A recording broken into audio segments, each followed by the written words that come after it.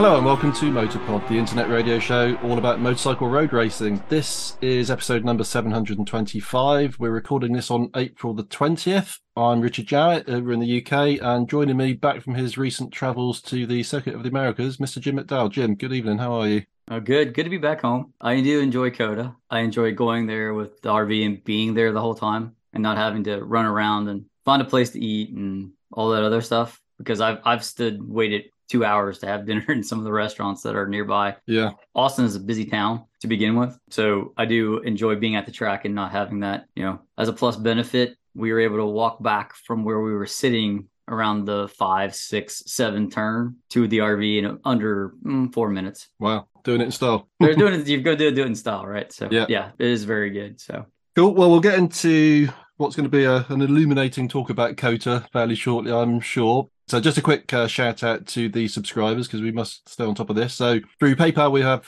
Keith Kovac, Nick Saban and Alan Fleming. And then our Patreon friends is Gary Shavit, Steve, Monk, Paul Lang, Hudson Cooper, Darren Andrews, Rob Freitas, Carl Clark, Jacob Rower, Jeremy Burnish, and Dennis Kindig. And if anybody else would like to join that list of Patreons or PayPal contributors, please do so, because we're always looking to do more with the show, and every little bit helps. So with that being said, Jim, let's just quickly crack into some news then. So first on the list is, well, what I'm calling Top Rack's ill-fated MotoGP test. Now, what did you pick up on this, Jim? Because obviously you were travelling probably around the time that happened. Not much. I was shocked that they gave him a test in the middle. With everything around Top Rack, I think we've all said, we want to see him in MotoGP. You have a problem. You have Morbidelli, who has a contract. Contracts are made to be broken. I think we all know that you get enough lawyers around, you'll find some way to weasel out or pay your way out or however to get out of a contract. But I'm wondering if they just didn't want a different voice on the bike to try to see if they're missing something, right? I'll give you this. You're putting together like a big 1,000-piece jigsaw puzzle, and you work on it for a while and you can't make any piece fit anymore, right? Mm-hmm. So you're too close to it. You can't see what's happening. So you get up, you maybe eat lunch or take a walk, watch some TV, whatever, and you come back to it 2 hours later, you put 5, 6, 7 pieces in right away.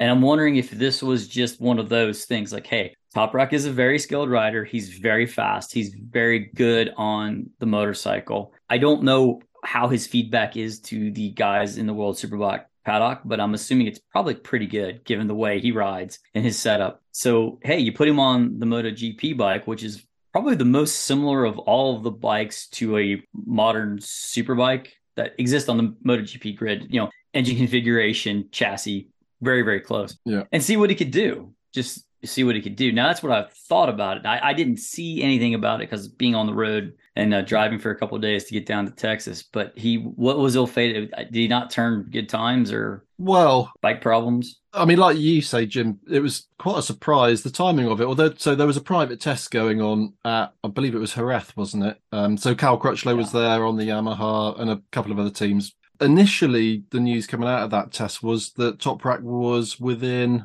it was either 0.7 or 0.9 of a second of Cal's time, which as a initial kind of takeaway, you think, okay, not too bad. And I was chatting around that time. I was having a few WhatsApp exchanges with Greg Haynes from Eurosport. Greg and I chatted a few times on the show now. And we were quite excited about how it appeared to be going. But since then, and certainly over the weekend, Lynn Jarvis gave several interviews to people, I think almost effectively putting an end to speculation that Top Rack's going to be on that bike anytime soon. Because it would appear to be the case that he was quite far off Crutchlow most of the time across the course of the 2 days. So whether he was able to contribute anything very useful, obviously we don't know, Jim, do we? But I think the times were not great from what we're hearing. So that plus the complexities around the timings of some of the contracts and the fact, of course, that Yamaha only have 2 bikes, one of which is that rider's not going anywhere next year because he's under contract. And the likelihood probably is that Morbidelli will get a reprieve, I suspect, unless they can tempt somebody like Jorge Martin, who has been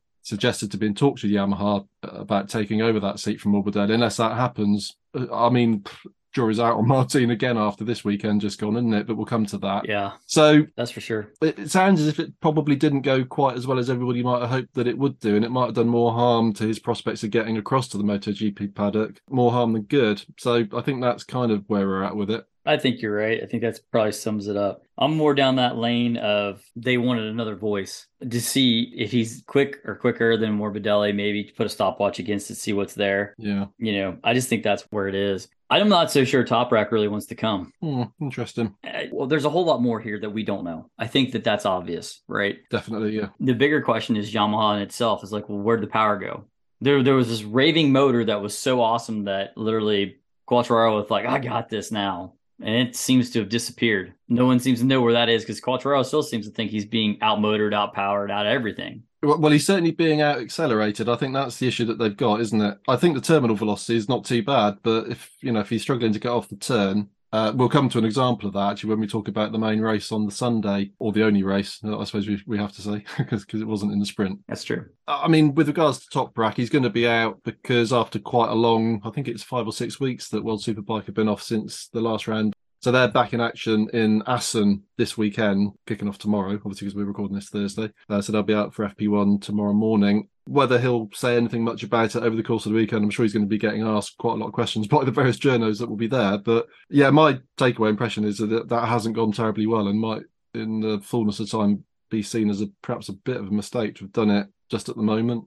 But you might be right, Jim. I mean, maybe he does see his future in the World Superbike paddock. I mean, it's a much more comfortable place for him to ply his trade, I have to say. But there'll always be that slight, in my mind at least, there'll always be that slight tinge of regret if he doesn't get a chance in MotoGP, just because he is such a talent on a World Superbike. But then a prototype and a street bike are a wholly different beast, aren't they? But think about it too. Safoglu was absolutely brilliant on a World Supersport bike. Brilliant. I mean, yeah, basically unbeatable to some extent, right?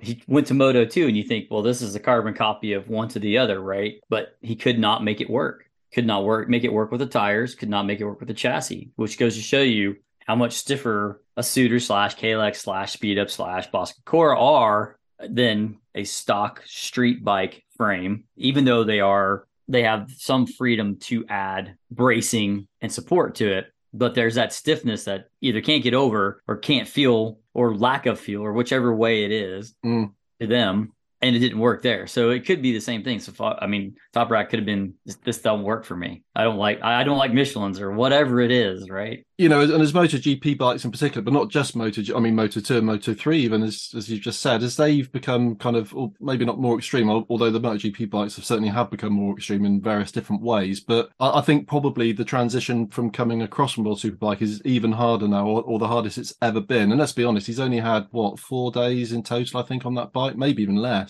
Yeah, that'd be very difficult to go fast. His style of what he can do on that street bike chassis, let's call it, it's all about feel. It's all about the way that chassis and the whole makeup of that bike talks to him. And it might just be that, he gets on a prototype and it doesn't talk to him at all. And so he can't figure it out. And certainly in the short amount of time that he's had, that's only to be expected, probably. Again, my own speculation here. Nobody's saying this or anything, but this is my speculation. Top Rack rides on the front, sort of a la Marquez. Yeah, absolutely. The Michelin's not capable of that. The Michelin GP tire is not capable of that. They need a stiffer tire. That was the thing that Bridgestone had, was it had a very stiff front end, very stiff carcass. You had to ride it very, very hard. Yeah. And then you could deform it. But once you had it deformed, then you had a very good contact patch. There's an article, Motorsport Magazine, Matt Oxley's talking about this and talking about the fact that if MotoGP wants to spice up the show, per se, they need to get better tires. Michelin needs to bring that new tire that they keep talking about that they don't bring. Yeah. And I think that's what it is. I think that's probably one of the bigger problems with the Honda too, is that Marquez can't ride it. We talked about this, that can't ride that front tire because of that contact patch. I mean, Stoner would, with a Bridgestone on the Ducati in 2007, he'd ride the corners with the front brake on to tire load it. Yeah. And was it you on one of the recent shows, somebody quoted, I think, was it Colin Edwards, of saying the problem with the Bridgestone front was you couldn't crash it? It's impossible. Yeah. So it's like, I mean, what was it back in the 90s? So Yamaha was running a Dunlap rear or a Dunlap front and a Michelin rear. Yeah. And they called it a Michelop because they wanted the better tire and they had a contract with Michelin, so they were running the Michelins on the rear. Wow, imagine that. That's in the Matt Oxley article too. So, but go read it, people. Go read it. Matt Oxley, read it on Motorsport Magazine. It's really interesting. The Top Rack thing, I'm sure, will come up again as the season goes on. But so we'll park it for now. But Yeah, not great. Just very, very briefly before we move into the main talking points for today. So BSB, we had the first round. I don't think I mentioned it on the last show because I think it was coming that weekend. I didn't actually make it to Silverstone in the end, unfortunately. But the racing, as always, was great. Very much dominated by Tommy Bridewell and Glenn Irwin on the, now it's called the Beer Monster Ducati this year. That's the Paul Bird Motorsport team, basically. And Josh Brooks on the FHO BMW, absolutely stunning. He won a race. Nobody saw that coming. I think everybody thought Brooks was completely and utterly washed up. So it's going to be really interesting to see how he sort of continues that progress after a couple of pretty dismal years. Certainly last year was appalling for Brooks, bearing in mind that he had won the championship not that long before. So, and then Alton Park is coming up, not this weekend, but the following weekend. And I am going to be at that one for the whole 3 days. So we'll try and do a bit of moto podding whilst we're there. And if anybody wants to meet up with me, you can hit me up on Twitter at Richard Jarrett. And then more your wheelhouse, really, Jim, than mine. But Moto America, I think that kicks off this weekend in Road Atlanta. Yes. They are at Road Atlanta. I'm sure Scott Bolton will be there. So I probably will try to grab him again and do a little update from down there. So stay tuned for that. Yep. And then, in fact, this was one of yours, Jim. I haven't actually seen this yet, but you've mentioned a new series. So there is a new series. It is about the TT and the real roads riders. It's called No Room for Error. And it's basically my take of it from what I saw just on Twitter is they basically have access to all of the greats, all the big names that you can think of, and they're just following them around with cameras. I have no idea where it is as far as a platform or where you can stream it. Don't know yet. It's supposed to be in May. I don't know if it's going to coincide. It's launched with the TT this year. I don't know that much about it other than the little snippet in Twitter is very, very interesting. I think I retweeted it out there. So check at MotoRGV on Twitter. You should find it in my timeline somewhere. If you follow that, check it out. It looks to be really, really good. I would imagine, Jim, I would need to look up the website address, but last year, if you recall, the TT streamed the event live. Now, you had to subscribe to see all of the coverage, but so they have their own kind of TV channel. So I suspect that series is going to go out on that website, the actual official TT live website. And I would imagine it will probably be free to air. You wouldn't need a subscription for that. I think you need the subscription for the actual racing stream, which is understandable. It's actually very, very good value for money as well. Yeah, I think I looked into it. Other things came up for that day and I didn't see it. One other thing to mention about Moto America as well, Jim, that I heard on one of the other podcasts that I listened to is that I'm pretty sure, and I think this is not geo-locked, I'm pretty sure Moto America is going out live on YouTube. That's correct. This year, globally. Mm-hmm. Yes, it's not geo-locked. So you should be able to see Moto America on YouTube. It's not geo-locked. I got that from Greg White. So you should be able to. So yes, if you're interested, you should be able to, no matter where you are on this planet, if you have access to the internet, you can have YouTube. You should be able to watch Road Atlanta this weekend. Dorna, are you listening? Giving some free access, not on everything necessarily, but it's the way to go. And fair play to Moto America for doing it, I have to say. I agree. Yep. Moto America has recently gotten props from me twice. Once just for understanding their own rule book and enforcing their rules per the rule book. Yep. If you heard the Daytona episode, you know what I'm talking about. Yep.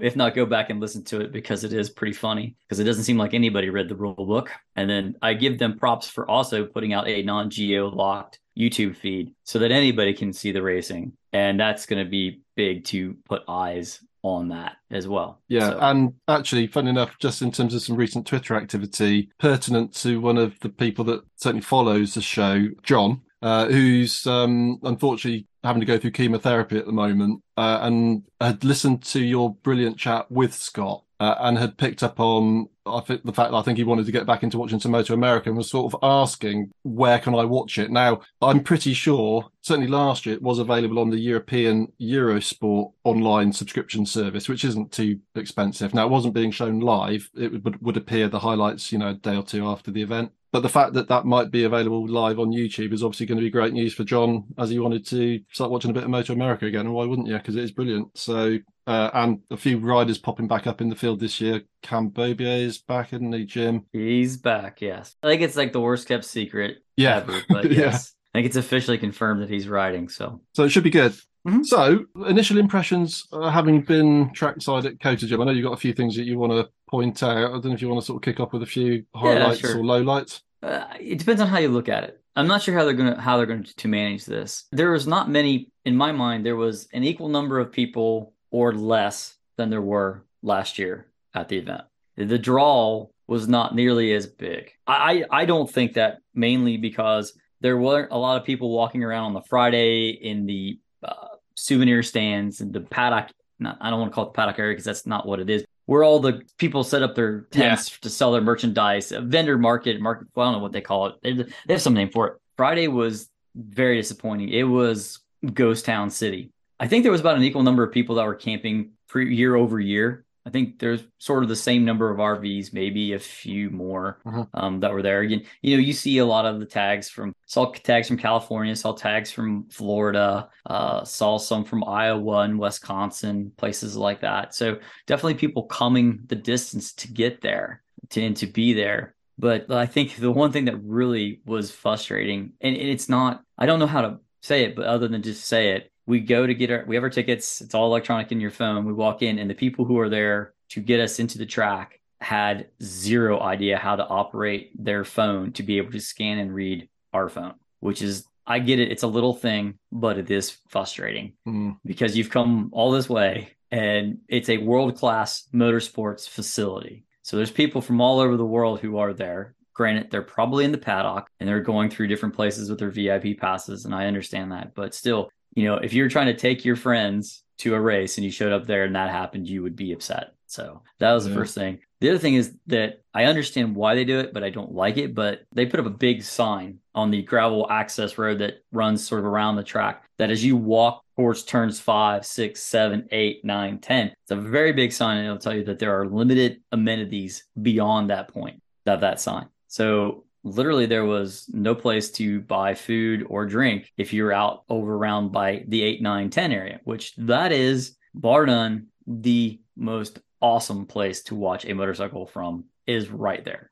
If you're going to the track, you have to go over there and you have to watch the MotoGP bikes crest that hill. It is mind-blowing how fast that they go through there with the bikes moving around. But there's, a few portalets that are there for you to relieve yourself. But the other disappointing thing is there's not many people there, but they won't let you bring in a cooler. And they won't let you bring in anything but bottled water that's sealed. And you can have that. This really irritates me. Really irritates me. I get where they're going with it and whatnot. But then they took my umbrella from me, which made me mad because it had a point on it. And it's my KTM umbrella that I bought at the track last year. And I said, you're selling these in the paddock.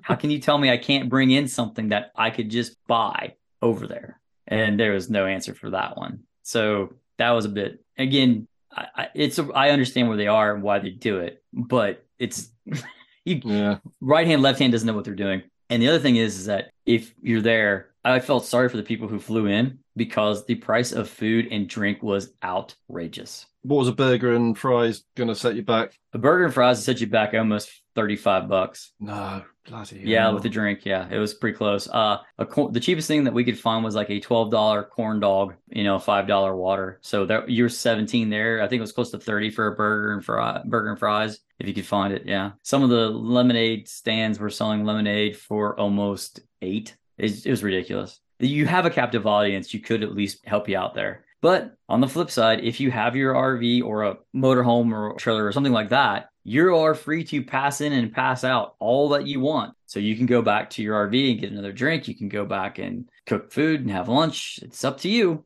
So you can go in and out. So the other thing was interesting was there's no Moto America. Moto America Superbikes weren't there. There wasn't a North America Talent Cup race there. It was solely just a MotoGP weekend, which I enjoyed immensely. Just having that. And it's not because I don't like Moto America, not because I don't like watching the racing. There was just that bit of downtime, right? So there was a lunch break, which allowed us enough time to walk from where we were, pass out, go back to our motorhome and make lunch, have lunch, come back in, be semi-refreshed and do it again. It was just nice. That was very nice. I will say that was nice. The bigger thing to me and this is the scary thing for me is that in the 10 odd years MotoGP has been there, when we first showed up there, it was a track in the middle of nowhere. You could see Austin in the distance, and that was in the airport, and that was pretty much it. Housing developments, road construction have all infringed on this area as it is growing. Austin is one of the fastest growing cities in the US. They need places to put everybody. And you could see, I don't know if you could see on your feed,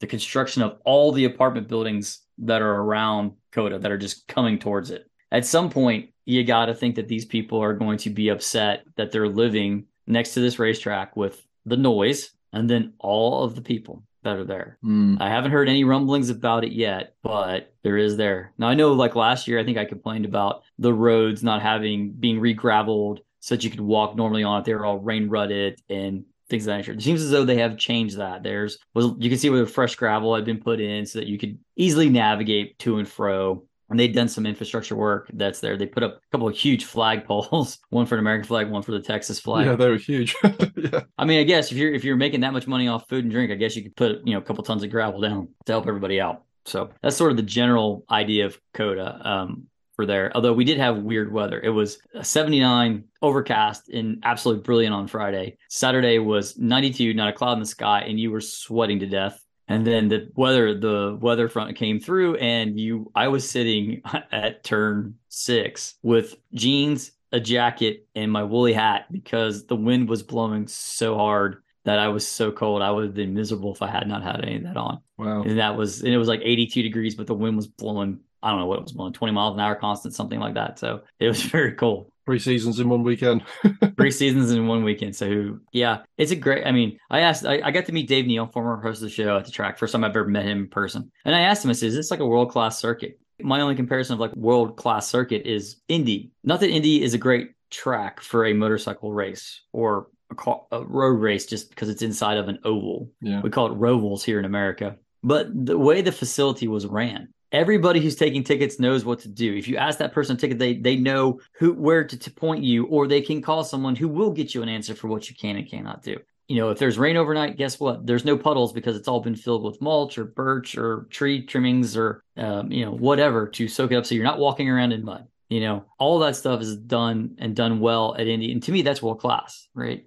Indy has, even in some of the weirdest, smallest areas, you can find a building that has been built that is a big restroom. So it's a nice permanent facility. You don't have that anywhere but near the paddock and near the 15, 16, 18, 17, 16 turns around there. You do have it there around the amphitheater and stuff like that. But I'm like, and Dave Neal says, yeah, it's a world-class facility. It really is. I'm thinking, wow, I think it's not a joke. It is a world-class facility, but just things that I would tweak if I owned it, but then I don't. And I know that the ground that they have is difficult to keep together and it slides and moves, and that's the bumps and all that stuff. So yeah, there's a lot of issues with that, but that's sort of the impression of COTA that I have from this year. It's just, to me, it was the lack of people because it was not nearly as crowded where we sit at turn 6 with our lawn chairs this year as it was last year. Now, just listening, I think you referred to a minute ago, this week's edition of Greg's Garage Pod. Now, he mentioned this and that it was a kind of grandstand ticket only deal this year. That's correct. So there were more people in the stands than on the banks. I suppose you chose to be on the banks, did you? Because you're a bit closer to the track. Yes, it's okay.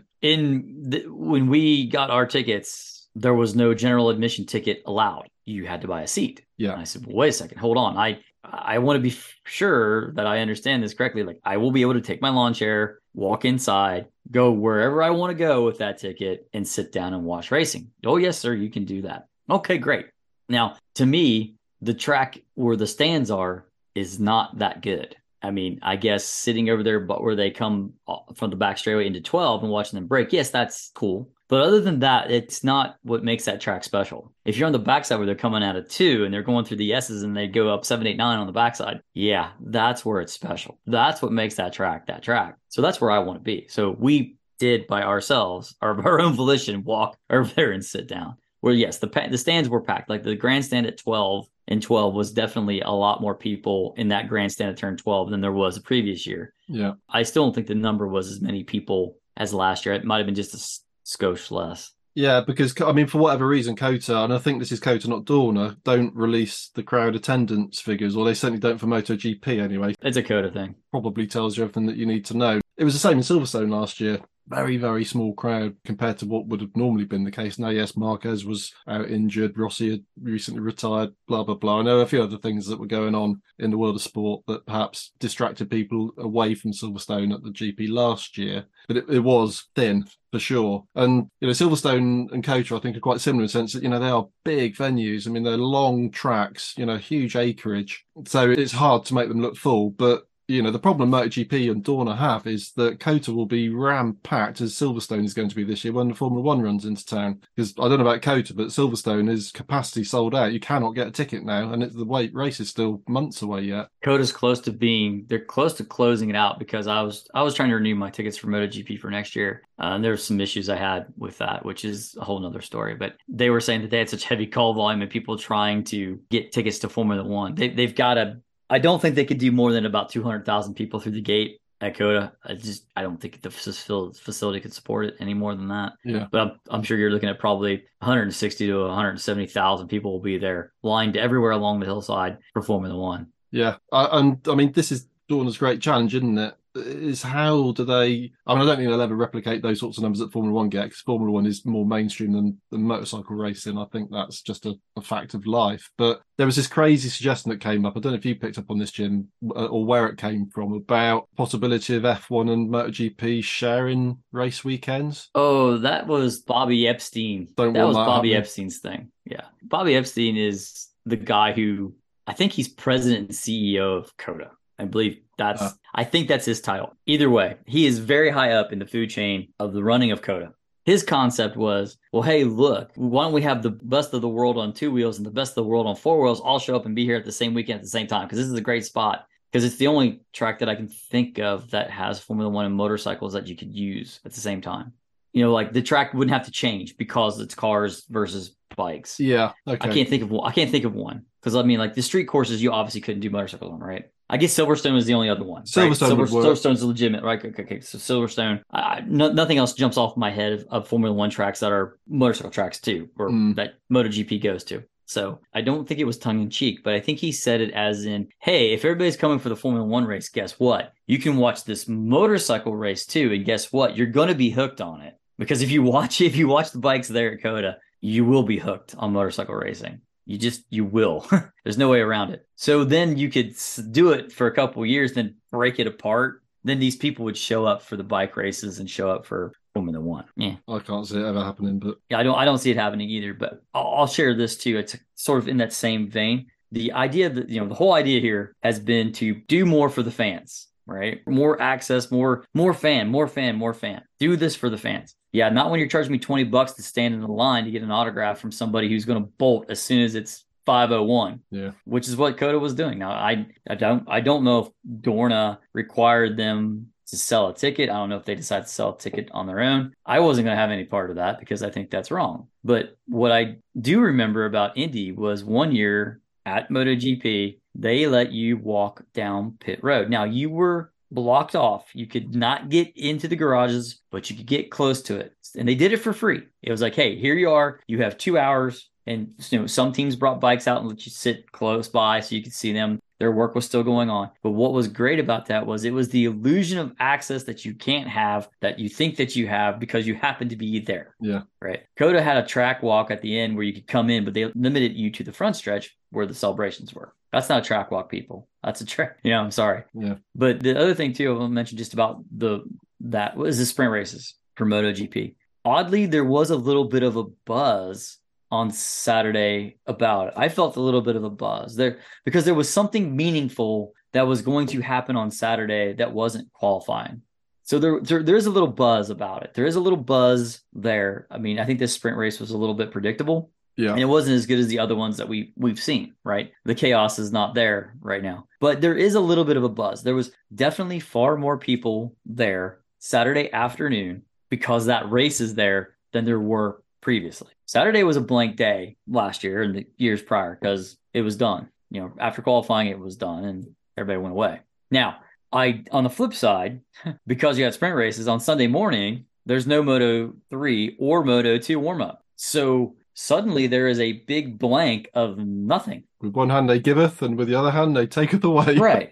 Sunday morning, you were in there waiting till I think it was like 9:45 or something, 9:30. Maybe, and there's 15 minutes of warm-up for MotoGP. That's over and done with. And then it's this big, huge break where I'll have to send you the picture and maybe get Lynn to put it up on the website of the MotoGP riders on a flatbed trailer being pulled by a big, huge Peterbilt tractor. Okay, we do things bigger in Texas than the U.S. I get it. But the only people who could get near the riders were the corner workers who were standing there when they went by. Everybody else is still way the hell away, and it was just Lame. lame. Yeah, I'm sorry. It's just I'd rather see Moto 3 warm up and Moto 2 warm up than see that truck driving those guys around. And I thought for a little bit that they were going to take the shortcut and cut back through after they'd been through roughly about turn 6 as a shortcut to shorten the track into 2 halves and not go all the way out to like 11. Nope, they went all the way out to 11, and there's nobody out there.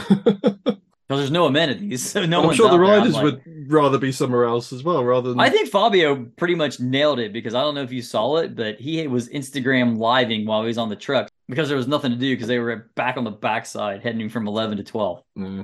Ridiculous. No, I think it's a terrible mistake getting rid of the warm-ups. And actually, I hadn't actually thought of this, and again, you probably heard this as well, but Jason Pridmore made the very, very salient point that if you've, I don't know, thrown an engine at the end of Q2 on the Saturday in a Moto 2 bike, for example, so you've bolted a new engine in overnight, or you've had a big crash and they've had to substantially rebuild the bike, you basically get no time to go out and do a systems check on it before the race. Okay, you get a sighting lap, but that's... Well, technically, you can do as many sighting laps as you want in the time from when pit opens to pit close. True, but it's not a warm-up, though. It's not like warm-up. I wholeheartedly agree with you. But yeah, and the thing of it is, too, given the weather changes that you had, I think it was a bit sketchy to be the Moto 3 guys and Moto 2 guys trying to figure out the wind.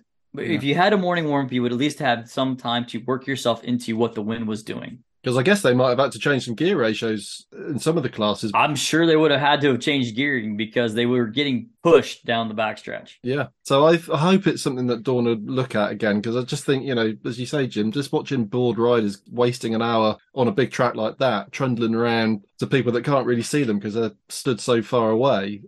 I just don't see the point of it. I mean, it's just trying to copy Formula One, and I'm not even sure it's particularly great in Formula One, to be honest, but at least you got, more often than not, you've got packed crowds wherever on the track you are, on the bus or the truck or the trailer or whatever it is, but it just doesn't seem to work for me in MotoGP. I mean, I'm interested to know what other people think.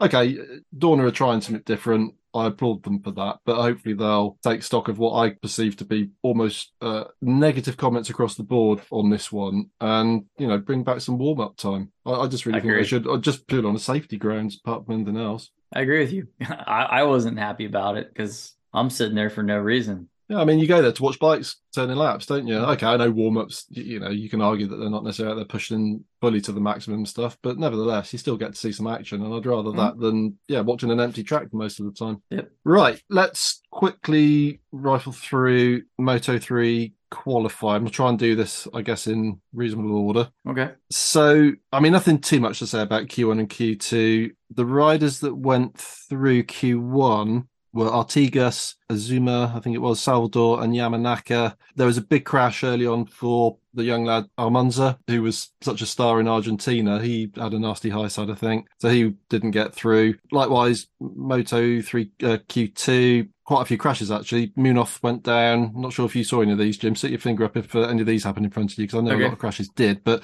Munoz went down, Holgado went down, Toba went down, and then Sasaki got held up on one of his really quick laps, although he did pull out a lap right at the very, very end to get himself second on the grid. So as it all shook out pre-race, it was Masia on the pole. That Leopard always seems to go well at Circuit of the Americas. Masia, Sasaki, or Tola, who we were thinking, all right, he's been showing quite well, actually, over the course of about the last 12 months, I would say, but certainly has been looking strong this year. Moreira, Holgado, Nepa, Yamanaka, a couple of other notable names in there. Suzuki, okay, so. Bernardi actually popped up in the top 15, which was the first time we've really seen anything of him. Where did Ortola qualify at? Third. So he was, solidly on the front row. So you were there, Jim. I mean, Moto 3 qualifying, anything particular that caught your eye? Ortola did, because, I mean, he had been fast from practice. From Friday, Ortola was always at the top. And I'm like, wow, what's he got going on? And I thought it might have been like a fluke, kind of a weather kind of thing. But then he showed it in qualifying that he was third, which surprised me. I'm like, one of the things about Ortola was sneaky fast, because where we were in the S's and stuff, he looked slow, but he wasn't. It was one of those things where it's the slow down to go fast concept, and he had it mastered, or at least for qualifying, he had it mastered. I was really impressed by Ortola. The other guys is like, you kind of expected the Leopards to be where they were. And then you knew the flood of KTMs were going to be behind that. So, the outlier to me was just Ortola, just how well he did. It's just, he, like I said, from the beginning, Ortola was fast. And one of the things Ortola was very fast at, and you could see it in practice, was coming down out of 1 through 2. There's a very bad bump just before you want to kind of tip it into 2. And Ortola was very well set up to go through there. He would come in and he would just kind of feather the gas off a little bit and then just roll it on and slowly accelerate through. He would put distance on people through there.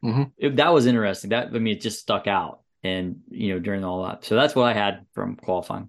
Okay, let me just quickly jump into Moto2 qualifying because I'm sort of doing this as things happened. All right. I think it was in the morning practice. Darren Binder went down really hard coming out of turn 1, so that kind of put him out. Was he out for the whole weekend from there on? I think he was. I think he got pretty badly bashed up, didn't he? There are a few big names stuck in Q1. Both the speed ups were in there. Yeah, the speed ups were having a terrible time with the bumps. I don't know if their chassis are stiff, but you could just watch. The other thing about a speed up versus a Kalex that I could see was in the S's, the speed ups want to push. They're pushing the front.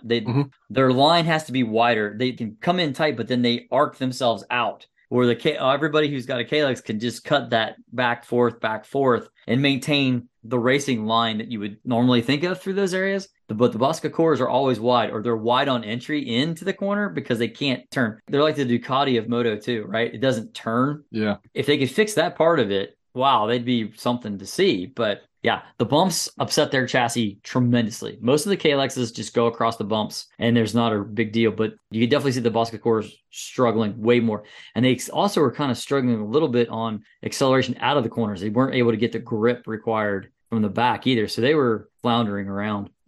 Interesting. Whether that was some early setup issues that they had, because obviously things did come a bit better for them. They were working on it because you could see the progress they were making. Yeah. But at the beginning, this is what I saw. And that sort of explains where they were in qualifying. And I think they finally figured it out there to the race, or it's just one of those things where you're just going to go for it and you're either going to bend it or you're going to win it. Yeah. And you try to ride around it. If you remember, Jim, we were talking about Lopez back in the Argentina round. It looked like he was going wide all the time, but it's just the line that the bike needs to be ridden. It's just the line the bike needs. And it's very, very evident if you stand there at the S's and watch it, because you have the Kalexes are right there, and it just, hey, cover that. Yeah. Because they would get cut up kind of coming through 6, heading to 7. Yeah. So interesting. It was very easy to see. So through Q1 was Boben Schneider, Chantra, I think, was through, Aldiger and Lopez. So the Bosca did make it through Q1. And then quickly going into Q2, the standout rider, sort of doing a bit of an Ortola, I suppose, but in Moto2 was Philip Salach on the Grassini Moto2 bike. I mean, he was looking great all weekend. Sam Lowe's went down, Baltus went down, although Baltus was having a pretty decent weekend.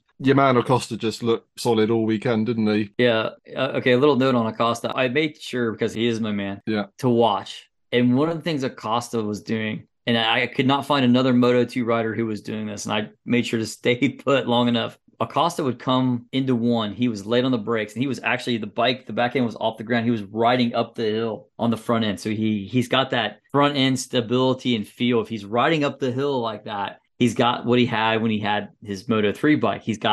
IO has sort of made that frame work for him in that way. But the really unique thing was he would come out of turn 1, cover down the hill, and then he would bang 2 gears real close to each other. And then he would, from that point forward, he'd start his tip in at 2, and it was a constant motion. You could watch his right wrist just slowly turn the gas on the whole way through the corner. Now, other guys were coming over the hill, shorting 1, taking a little stretch, taking a second, and then going in. But Acosta did them both right together. He had minimal upsetting of the chassis at that point, which was perfect, because then he was the only one who could really ride across the bump just before the apex of 2. He could ride across there, and nobody else could. Everybody else was out water. Acosta was able to go tighter, and he was able to carry the momentum and the speed through there better than anybody else at that time. Now, the other thing that Acosta had was some serious straight line speed on the back straightaway. I know there's a draft, and I know they're being pulled along, but Acosta's bike was fast in a straight line as well. I don't know how much work KTM can do to the bodywork of the bike. I don't know if it's one person making it and everybody has the same bodywork, or you're free to do what you want within the reason of the rules, like no aerodynamic devices, things like that. I understand. But it seemed like his bike, or he's just able to tuck in much tighter to the bike. But he was definitely quick. And it shocked me he wound up second. I really thought he had pole. Yeah, well, Vietti taking the pole. I mean, nobody really saw that one Nobody, coming, did they? no. I mean, I can't really quite get my head around it still. Well, I think he was on pole last year. Yeah, but bearing in mind what happened in the second half of last year, and it hasn't exactly Yeah, been jumping off the page, impressing anybody this year so far, has he? So it was just a right. surprise, I suppose. Yeah, I know. Well, Sunday, everything went back to normal. Yes, maybe he's a bit of a COTA specialist because there are a few of them out there, as we know. Yeah, there are. There seems to be. Yeah, there does seem to be What it people is that are. about COTA. Just going back to what you're saying about Acosta, I mean, this is what I love about being trackside because those are the things you can very, very rarely determine from TV footage. Yeah, Yeah. okay, if you get a decent on board, you'll hear the short shift and stuff, but there's nothing like being trackside really for spotting No. these little details, which make a big Yes. difference overall for sure. Yeah. Yeah. So Moto2 qualifying would round out, as we just said, with Vietti on the pole, Acosta surprisingly in second place, Salach continued his good form in third, and then Bo Ben Schneider, who had just lost his grandfather, I think, a day or so Yeah. beforehand, which Yeah. whether he was running on pure emotion, as well as adrenaline, but fair play, fourth place. Lopez Dixon, sixth place, although that would come to nothing. Canet Arbolino, Gonzalez, Alcoba putting in a good showing, starting to show the form that I think we've expected to come in Moto2. Now, for some reason, and I can't think why, and very embarrassedly, I either didn't write any notes for MotoGP Q1 and Q2, or I've lost the page because I don't have any notes. But the headline for me, really just overall from Q1 and Q2 with MotoGP, was Alex Rins in second place, I think he was on the grid.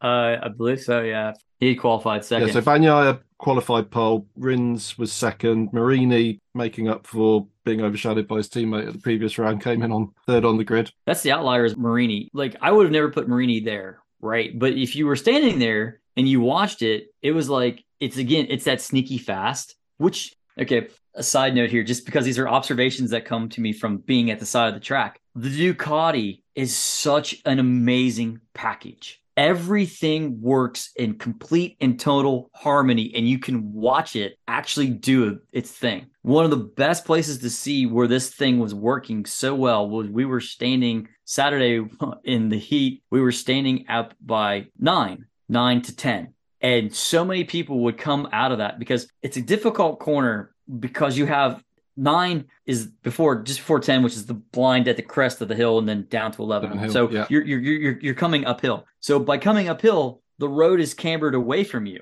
But at the apex of 9, you're going uphill, then immediately back downhill because the road falls off the other way. So you have this like hump that you have to go over in the middle. That would upset everybody's bike to some extent, but the Ducatis were the least upset by it. And so consequently, Bagnaia and everybody would come in there. They could hold a tighter line and they weren't on the rumble strip curves going up and having the bike upset where you got to be on the throttle the whole time to go over 10. Probably the next best bike through all that was probably the Aprilia. And they didn't get as upset. The Honda was horrible.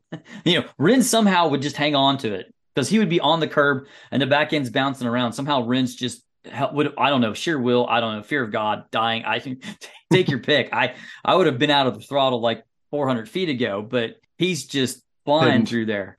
Yeah, just pinned. But it was really amazing to watch at that point and see just how good of a package Gigi Dall'Igna and his crew have created for that. Now, a lot of it, I think, has to do is with the mass dampener they still have in the back of that bike, because you could almost watch it just sort of straighten itself out.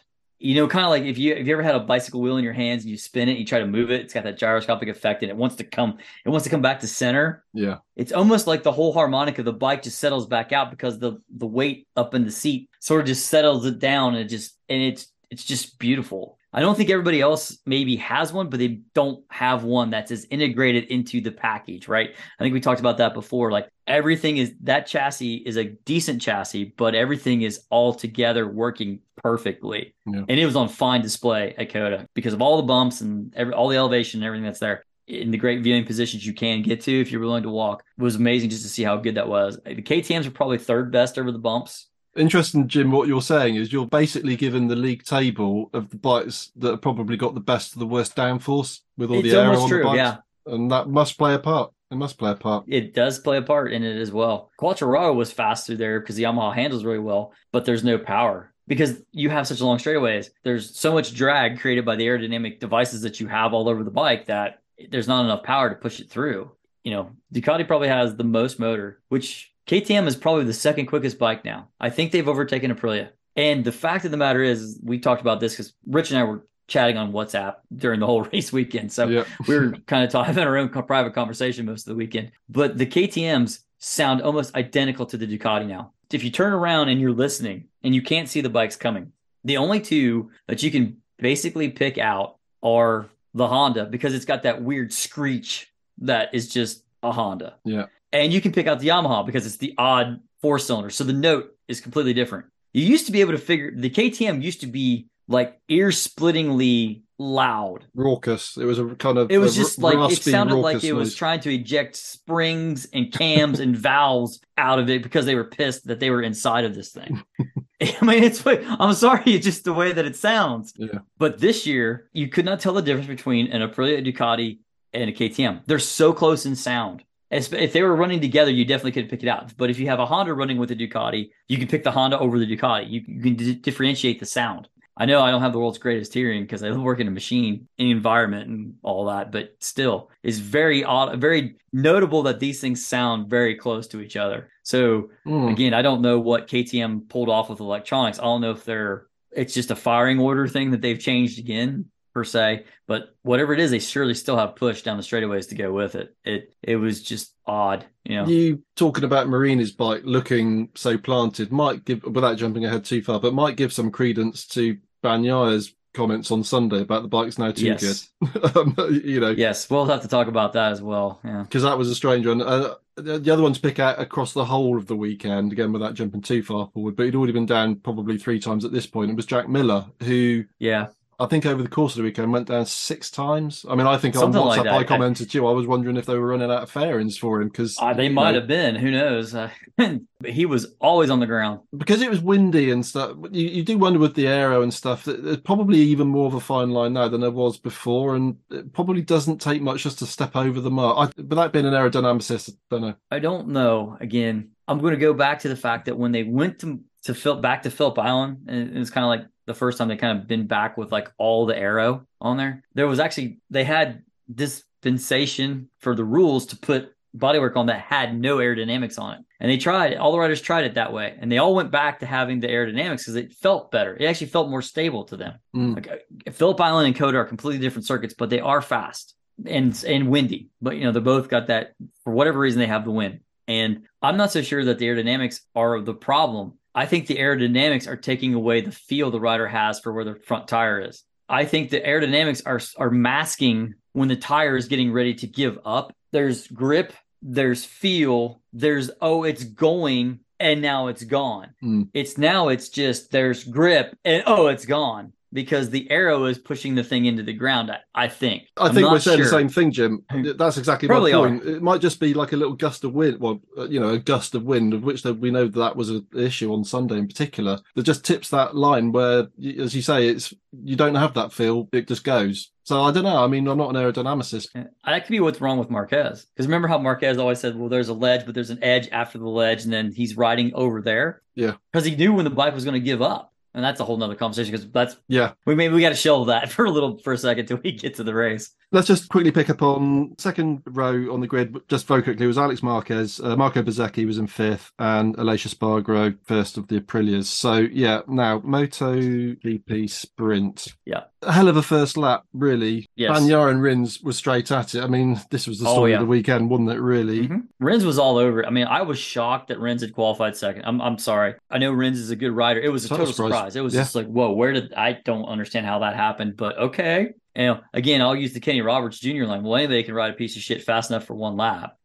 I'm like, okay, Rins just put in a stunning qualifier to put it there. He doesn't have any kind of staying power whatsoever to stay with him. And then boom, we go to the sprint, right? And these guys are running through, and it's Bagnaia and Rins. I'm like, I'm expecting Rins to fall off here, not fall off, but like, his pace to drop off. And, Rins is probably one of the fastest guys through all the S's. The Ducatis are a little slow in the S's because, again, they can't flip it side to side as fast. Because I think more because to do where the mass is with the L shape that they use in their V4. But I think the mass is wrong, and it doesn't want to rotate as easily, right? But the Honda does. It wants to rotate easier. So does the Yamaha. But those two guys were just on each other. And I'm like, okay, this is where my attention was, is that this is the race. I'm not too sure what's happening everywhere else, but I was watching those two guys. And I kept thinking, my gosh, Rins is still right there. I'm like, well, okay, I gave him, it's going to fall off here. Tire's going to go away a little bit. Can't spin the Honda that fast and be this. And sure enough, he was there the whole time. Now Pecco did ride an incredible race to win, and Rins was second, which was, I thought was okay. Well, that's the little miracle that's going to happen this weekend, and Rins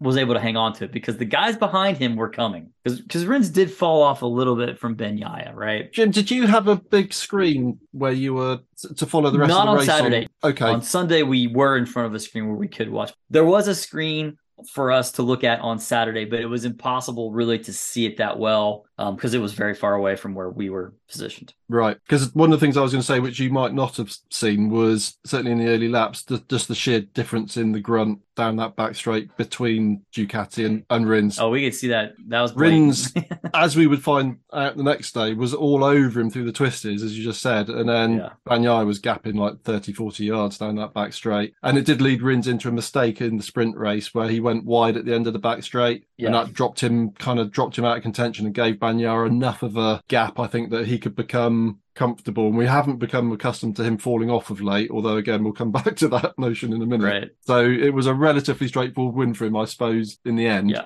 After that race, we're walking, we get back to the RV because it was 92 degrees, it was stoking hot. We got into the air conditioning, sat down, and I said, well, boys, I said, tomorrow's race for these guys is going to be boring because Bagnaia is going to have half of a back straight or more on by the time this race is over. That is what I told everybody. Yeah, and me. Little did I know what was going to happen, right? But Martin was third, I think, in the sprint race. And then it was Leish and Binder and then Bezecchi. Now, I don't really know how those guys were doing. I know Binder's a Saturday guy now, so he rode up from his low starting position to get there. Again, the KTMs have some speed. I think Miller fell off and then got back on again. That's to finish, correct. I believe. The big news was Quattro going down. Yeah, Quattro tossed that one away. He tucked it on the front going up into one. And no matter what you want to say, that is tricky because of going uphill. And it's very steeply uphill. And television flattens that hill tremendously. It looks steep on the telly. It is very, very steep. And then the worst part is that they're still trying to trail brake over the little hump to where it goes flat. So Quattararo, if you watch the replay of it, Quattararo's going in there. He's on the trail end of it, of the braking. He gets over the hump. The suspension unloads that little bit. It reloads the front. And again, the Michelin goes squishy on him. And Quattararo's got the elbow in, and he has it dug in. And he's trying to push it back up, and it doesn't work. And it's done. Yeah. And he couldn't get it back. Again, you wonder if they had a Bridgestone front where Quattararo crashed. We'll never know. I'm not blaming Michelin here, people, because I honestly think that Michelin can build a better tire. Now, the conspiracy theorist in me says that Dorna doesn't want them to have a better front tire because they're trying to keep the speeds in check. Ooh, that's another thing, Rich. Because it's just randomly throwing stuff in here. I'm sorry, guys. It's disjointed podcast, but these are what happens. Every time a bike fell, it almost always made it to the air fence or the tire fence in MotoGP. No matter where it was, it almost always made it all the way to the fence. That's ridiculous. And we're seeing it more and more all the tracks. Every track. Yeah. I thought Portimao was that way. It's a small, tight track. Not a lot. The first time I went to COTA and you look at it, you think, wow, there is a lot of runoff here. Now that a lot of runoff, in quotes, is now getting really small. Yeah. No, it's a concern. But if Dorna wanted to do something about speeds, they could immediately ban, the shapeshifter on the back. But they don't. The squatting device easily start with. Particularly as two people crashed because of faulty shapeshifters on Sunday. Really? I didn't know that. I did not know that. Oh, okay. All right. So did we cover the sprint race? I'm sorry. I'm jumping around on everybody here. The sprint race actually was, compared to the two that we've had so far, was a relatively, not mundane, that would be not quite the right word, but it was a much more controlled. Now, whether that's partly to do with the fact that COTA's a great big circuit, very wide, it was dry conditions, it wasn't sketchy, as we saw in Argentina, for example, but it was less action-packed than the two that we've had so far, I think it would be fair to say. One bizarre thing, and I hadn't quite got to the bottom of this, but Alex Marquez crashed at the end of the back straight, and I'm sure somebody on one of the podcasts said that he vomited into his crash helmet, and that's what caused him to crash. Yeah. So I'm assuming he was ill with something, food poisoning or something over the course of the weekend. I don't know what he was ill from. I know Jorge Martin was ill. Yes, he sort of had the flu or something of that, fever. Yeah. So I don't know if that was part of it. Literally, it could have been the fact that that day you were at 92 degrees, you were at 78 or something the day before with all overcast and very cool. Now suddenly you're in the heat. Your body sometimes doesn't like to adjust that quickly between temperatures. I don't know if that played some into it. A bit of an upset stomach on a rough, bumpy track is not going to go over well to begin with. I mean, so anything's possible. But yeah, he vomited in his helmet. That is really very unpleasant. It is unpleasant. So, not that it's really too worthwhile mentioning it, but as of the end of the sprint race, we had Bezzecchi on 54 points and then Bagnaia 1 point behind.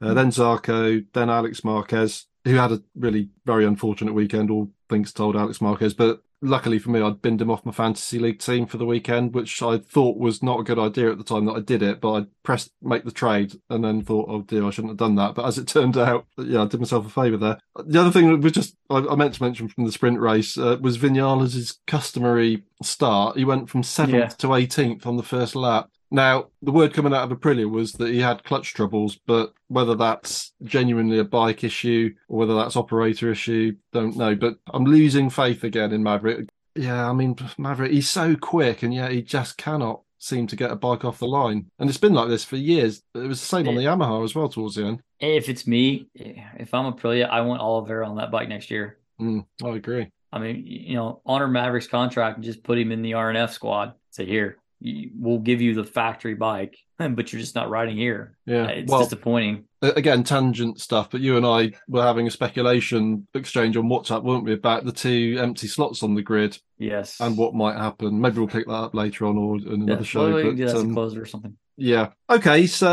let's get into Sunday then. So as we've already discussed, regrettably, no warm-up sessions apart from the very short MotoGP one. I didn't see that, Jim, because I was busy. It goes by so fast. There's really nothing that happens in it. Somebody crashed. Did Morbidelli go down in the warm-up? I think Morbidelli did crash, to be honest with you. But yeah, that was it. And then, hey, everything was done and the track was quiet for about 2.5 hours until we got to 11 o'clock. I think 11 o'clock local time was Moto 3. So Moto 3, interestingly, probably for me, wasn't the best race of the weekend this time. Really? Which is unusual. I strongly disagree with you, sir. Okay. Well, that's interesting. I strongly disagree with you. My point is there was a headline aspect of the Moto 3 race, and it comes in the form of our friend Ortola, who we were congratulating for getting onto the front row of the grid. So I don't know if you saw this, Jim, from where you were on the Sunday then, but Ortola had the mother and father of all near high sides coming out of turn 1 on the first lap. How the hell he stayed on it is just no idea. I think you have to put that down to luck as much as judgment, don't you? But what did you make of that? Because it was a vicious snap. Cold tire, too much, too fast, and maybe a little bit of wind to help. I mean, it was insane that Ortola was actually off. And then Ortola was, by time, we could see it. I didn't know it was Ortola at the time. I only knew it once everybody went by and I'm like, Ortola's not in the top 5 or so. Oh, wait a minute. That's Ortola back there. So Ortola's dead last. I mean, he was way down into the 20s as a result of that. It was dead first last. lap incident, yeah. And at that point, you think, well, he's toast now. There's no way he's going to be able to get back from that, even with the whole race in front of him. But, well, I mean, I suppose you can tell the story because you must have been absolutely just gunning for him and just watching his progress aghast from trackside, I would imagine. Yeah, we were watching that. I said, well, what? I thought, okay, Ortola's got a shot at the top 10, maybe get up a little higher, maybe get into a top 6. Something like that, because I really expected the front guys to check out. But the front guys were all together, but they definitely were not checking out, which is the thing that I really thought that they were going to do. The thing was that after, I think it was 5-6 laps, I don't know where the lap count is, Suzuki has the mother of all high sides right in front of us. He destroyed that Moto3 bike. Yeah. I think he trashed the forks and either broke the triple tree or broke the forks. I'm not sure which. Ripped the swing arm was definitely toast. And it knocked the rear tire off the rim. It unseated the tire off the rim. It took 4 corner workers, picked it up, and literally just brought this hunk of junk and dropped it into a trailer because that was going. You might as well have just taken that thing and thrown it in the dumpster and left it and just put it to the scrap heap because it was done. Yeah, total. Totaled. That part was really good, but then it was like there was that bit of fighting that was going on, but Masia had kind of taken up the mantle of Suzuki, right? So the Leopard was there. Now, the advantage that Leopard had, we've always talked about how the Leopard bikes are a missile in a straight line. I don't think they're a missile in a straight line anymore. They're fast. I'm not going to deny you, but the KTMs have found even a little bit more, and they're even, if anything else. Mm. So that was interesting. But what was weird was Anchu going backwards for a while, and then he kind of races his way back up to the front. So I'm kind of watching Ortola and Anchu, and then okay, Ortola gets by halfway. Ortola's gotten to like Anchu, so I think Anchu is running around. I don't know. I want to say somewhere in that, like inside the top 10 there somewhere. And I thought, oh, okay, here it is. Anchu's just going to latch onto Ortola because I think Ortola is going to the front. But what shocked me too was the guys out front were cutting each other up all the time. Like usually in a Moto3 race, they kind of settle themselves in and they're like, okay, we're just going to sit here and we're going to just run away from 5, 6, 7, 8, right? That didn't happen for the longest time because they just kept cutting each other up and everybody wanted a piece of the action out front. I don't know if it was related to the draft with them being pushed so much by the wind that they really couldn't slow down. They sort of had to kind of go with it, right? There's times when you're on the bike and you're in the draft, there's like, you know, I've got to go outside here and break my own wind because I'm not going to make that corner because I'm being pushed along or towed so violently that it's there. So I think a lot of that maybe played into this, that they're all sort of still together. And then the people that we've always talked about, the up and coming, Holgardo, Morera, they fell out. They didn't fall off, but they were in the back part. They were in that lower section. They were in that 5, 6, 7, 8 range. Yeah. And they weren't, I thought, okay, well, these guys are saving the tire and they're going to come here at the end. And then all of a sudden here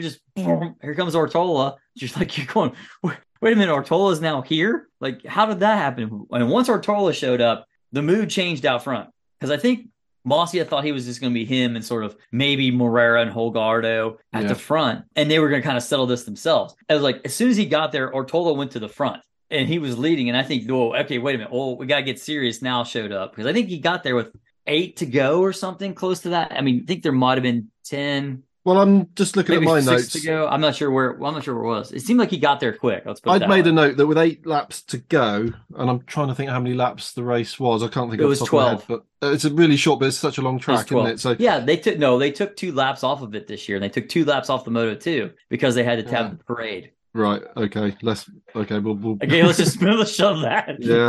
No need to rehash that problem. With 8 to go, it was Sasaki out front at this point, although obviously, as you said, they were chopping and changing a fair bit. Masia, Morera, Holgardo, Artigas, and at that point, Ortola was in 6th position. And I'm thinking he must have cooked his tyre to get back to the front group that quick. Mm-hmm. But, I mean, the next sort of major headline thing that happened was that Sasaki falls. Saki goes down. And again, I'm afraid this is a little bit of a kind of repeating thing that he does tend to crash out of good positions a bit too often. So he went down, and unfortunately, he took Masia. Well, he didn't take Masia out with him, but he sent Masia way wide in avoidance. That was really the problem. And at that point, I think he dropped at least 2, probably 3 seconds behind that lead now group of 4. Mm-hmm. And I'm thinking, well, there's no way Masia can get back. But within half a lap, he was back on him. I just couldn't. Ortola jumped to the front. Yeah. So the rest of the lap, the chopping went because Ortola went to the front, and then Masia wound up catching it back up again. So that was impressive that he got back there as quick as he did. And then it was the person you didn't expect to be there at the end was Artigas. Like, I missed that. I missed how Artigas got there, but also like, whoa, wait a second. Artigas is actually here too. And then it became, it was everything for the final couple of laps. I thought it was just great racing. It was just great, cutting each other up and, people making passes where you shouldn't make a pass and doing it and pulling it off, which I thought was fantastic. I mean, it was classic Moto3. I mean, of that, there's no doubt. A lot of mistakes going on down at the end of the back straight, again, because of the tailwind, I suspect, and a lot I think of that was a cutting big up. thing. I think that probably did help Ortola, as you say, in terms of getting back onto that lead pack. I just didn't see it as like one of those absolute barnstormer races that we've kind of become accustomed to in Moto3. But I mean, it was all about the last lap, as Moto3 inevitably is. And as you say, Artigas was in front at one point on the last lap. I think everybody was at front at one point in the last lap. Big melee in the last corner, as you would expect. And out of it all comes Ortola to get his and that team's first win. So I don't know how long Ortola's been in the championship. Probably a couple of seasons. I think it's a couple of seasons. Yeah. But I mean, we haven't seen that Ortola before. No. The light started to shine a bit at certain rounds last year. I remember he was good at Silverstone last year. I think he might have got taken out or he took somebody out. But yeah, I mean, just like, wow, that was kind of Pedro Acosta Qatar level performance for me, which is sort of high praise indeed if you're comparing it to that one. So yeah, it rounded out. Ortola won the race. Masia was second, which was a great recovery. Artigas just sneaked over the line into third. Like, literally, fag papers width between him and Moreira. Holgado never really looked like the guy that was going to win the race, but came in solidly in fifth. And then Onchu had crept up to sixth by that point, which was a bit of a surprise to see him. But part of that, I think, was in and around the fact that our friend David Munoz did one of his dive bomb specials in the last lap and took himself and Nepa, Ortola's teammate, unfortunately. So kind of mixed fortunes in that garage, I suppose. So that took Munoz out of proceedings. And then we had Salvador, David Alonso, another Alonso, Yamanaka, young Jose Maria Rueda, who kind of came through reasonably okay towards the end. Toba, I think Aji, Via, Scott Ogden came in 14th, which was, okay, pretty good because he was losing so much down the back straight. It was just ridiculous. So, I mean, he is one of the bigger riders, but they were having problems with power. I'm convinced they were having problems with power. Anyway, Ricardo Rossi rounded out the point scorers in 15th place. So, but that was your race of the weekend, was it, Jim? Yeah, I like that one. Now, see, I mean, I love when you come from behind like that far and you win. That's really cool. The other cool part is Ortolo rides with the same number I rode with. Oh, really? Okay. Yeah, just an oddity. New fanboy. Yeah, fanboy there. You gotta have fanboys in each one. So I like Ortolo just because of the number more than anything else. But Emily, I hope we can continue this. I think it'd be a great dark horse winner of a world championship. I think it'd be great. Yeah. We still don't have any clue about who's going to step up and take this championship yet. Well, Sasaki, who was red hot favourite going into the season, has had a poor 2 races there, hasn't he? I mean, there's no way around that. So, I mean, if we just look at the championship quickly after round 3, so we've got still Danny Holgado, sharing the lead in actual fact with Diego Moreira. So they're both on 49 points. And then we've got, Xavi Artigas in third place. I mean, he's been strong all year. So he's 17 points back from there. Then we have Jaume Masia, 18 points back. And then Suzuki on 22, really courtesy of the fact that he won the race. Or 22 points back, rather, his total is 27. But that's pretty much all down to the fact that he won in Argentina. Either side of that, he's not had, or it's been fairly typical Tatsuki Suzuki performances so far. So, yeah, that was Moto 3. Now, for me, and I think because it was more of a pot boiler, the Moto 2 race was the race of the day as far as I was concerned. I thought you would have picked the MotoGP race as the race of the day. I would have done for the reason of being a massive fanboy of the guy who won the race. But no, I thought the Moto2 race was quite a fascinating I'm affair. not denying it. As much as anything, because you've got the 2 guys that are most likely to be going straight through to MotoGP next year, I think. And it was quite a tense battle out front between these 2. So, again, I won't dwell on all of the detail too much, but obviously we have to pick up on the fact that slightly inexplicably, and you didn't really see it very well on the camera, but Jake Dixon went down on the warm-up lap. And again, that must have been quite close to where you were stationed. It was. We were watching him go over, and all of a sudden I'm like, where'd Dixon go? Like, what? Because then it's like over the hill. Like, it's right there at the hill. But from where we were, I could tell that his trajectory was wrong. I think he took a lot of curb, and I think the bike just went from underneath him. Yes, it was definitely a lot of curb. I thought he just there is a fair amount of runoff there, like that's paved. I thought he had hopped the curb, disappeared, and I'm like, okay, I'm gonna see Dixon come riding back on if I watch long enough. So I'm like, I'm waiting. They're like, oh, Dave Dixon's down. Like, go stare at the board to see like what really happened, and it's like, wow, Casey Stoner style from is it Valencia? Valencia, yes, Valencia, years ago, and did that. I was like, wow, I don't know. I don't think it was the wind. I think he just got it wrong. It just a lot of curb, and he couldn't get it back, and that was that. Because people were riding that curb a lot coming out at 9, but I think Dixon just let it go just that little millimeter too far. And on a cold tire, I don't think he was able to keep it. The front wasn't warm enough, right? So it just kind of plowed and away he went. But unfortunately, it broke the bike. Or that broke bike a handlebar or levers or something. Over and over several times. There's no way he was going to get back on that thing. And they did show him going back into the pits, a few minutes later, and there's lots of hands in the air. I don't know what happened, sort of thing. But to me, it just looked like, as we've said, he took a lot of curb, and a warm-up lap tire would have been nowhere near up to temperature. And yeah, just a shame really for Jake, because he'd been strong all weekend as usual. He does tend to have this habit of being like the king of Friday, drops back a bit on Saturday, and then drops back a bit further from the race start. I mean, we said this, I think, in our sort of summary of last season, that Jake's main task was to not be doing a Vinales too much and dropping back on the opening lap. So he sort of starts really strong and regresses a bit as the weekend goes on. So I'm hoping that's something that we'll see turn around. But certainly going down on a warm up that didn't do his chances any good. And in a championship this tight, it's not helpful in terms of the points as well, because it's all about Definitely finishing not. and finishing strongly all the time. Anyway, my friend Alonso Lopez went straight into the lead when the lights went out, but he quite quickly started to run into, I don't know what your take is, Jim, whether he started hitting some tyre troubles. I mean, again, as we said earlier on, we know he has to ride that bike quite differently. And perhaps when you get a bit caught up in the pack, it's going to prevent your forward progress a fair bit. But right from the get-go, it was Arbolino and Acosta that looked like the guys that were one of them was going to get the win. Mm-hmm. So whilst there wasn't a huge amount of, let's say, classic racing going on, it was all about those two guys, this sort of cat and mouse at the front. Mm-hmm. And I really thought Arbolino was going to win the race, to be honest with you. But Mm-mm. your boy basically did a masterclass, didn't he? Yeah, that was a great high-speed chess match where the two of them were basically sparring and figuring out where they were fast and where they weren't. And I looked at my buddies and said, Acosta into 12 will outbreak Arbolino and he'll win. And he'll do it on the last lap. I said, that'll be the only time he'll lead.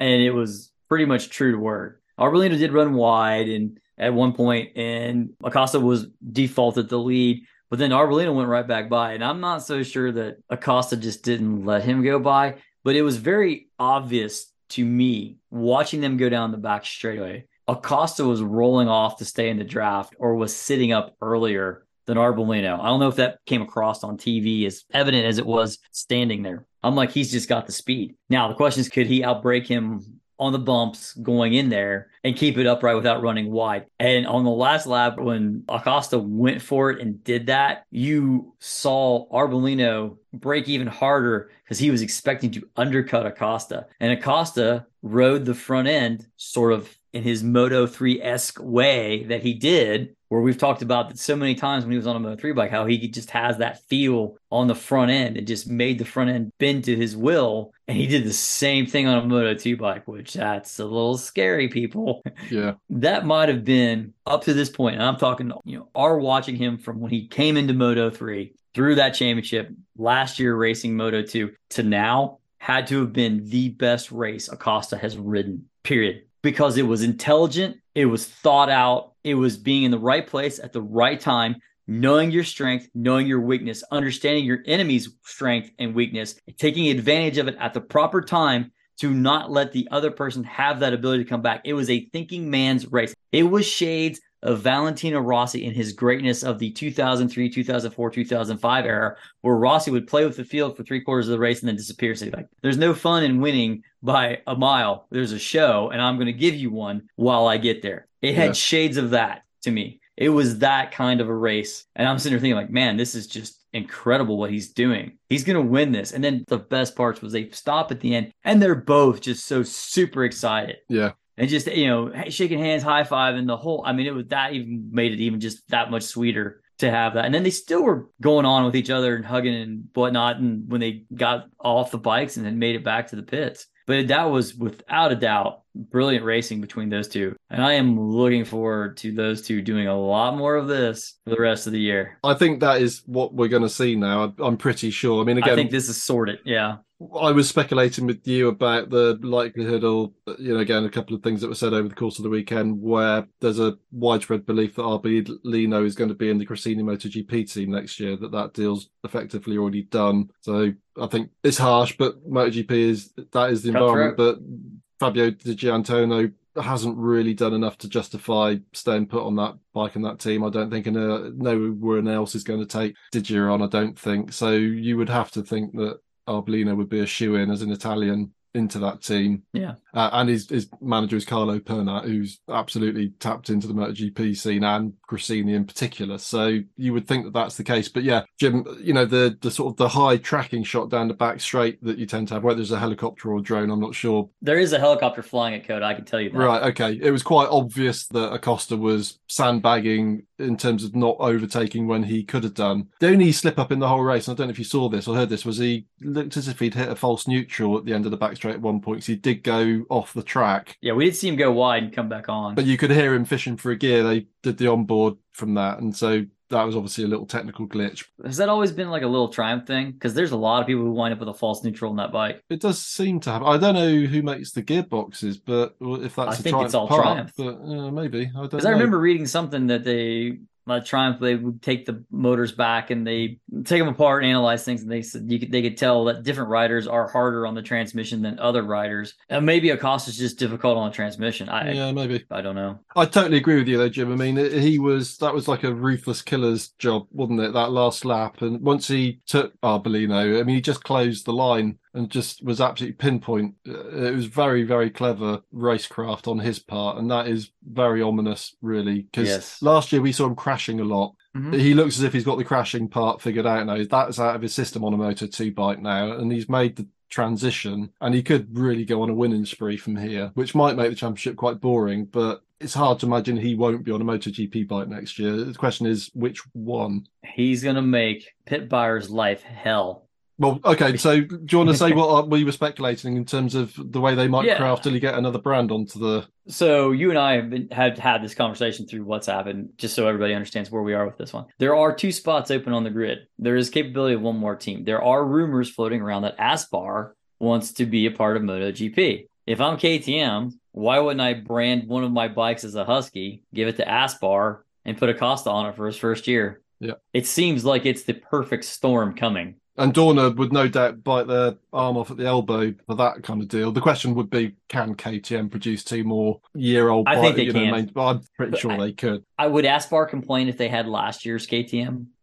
No, they're not. So, I mean, worst case scenario, KTM's got to give them last year's bike. It just makes sense. Yeah. You control 3 brands. You control Gas, you control Husqvarna, you can control your own brand, right? KTM. It makes sense. It gives you a place to stuff him as a rookie, let him crash his brains out or whatever he's got to do to figure out how to ride that one. And then you can either slide him up to Tech 3 the next year, or you could take him right to which would be okay because Miller's on a 2-year contract. So Miller's next year is probably Miller's last year in the factory unless he does something amazing, because Acosta, they would put Acosta in there or something, or they give Miller a 1-year extension or something for Acosta to ride in a satellite team. Or, I mean, the other one, Jim, would be, I suppose, the jury's out on Pol Espargaro, A, because he's been in the championship for a very long time, and secondly, because he tends to crash and hurt himself quite a lot. And he's obviously, although he will be back, and he'll be desperate to get back as soon as he possibly can, but that was a huge accident that he had in Portimao, and he really has duffed himself up pretty badly with that one. So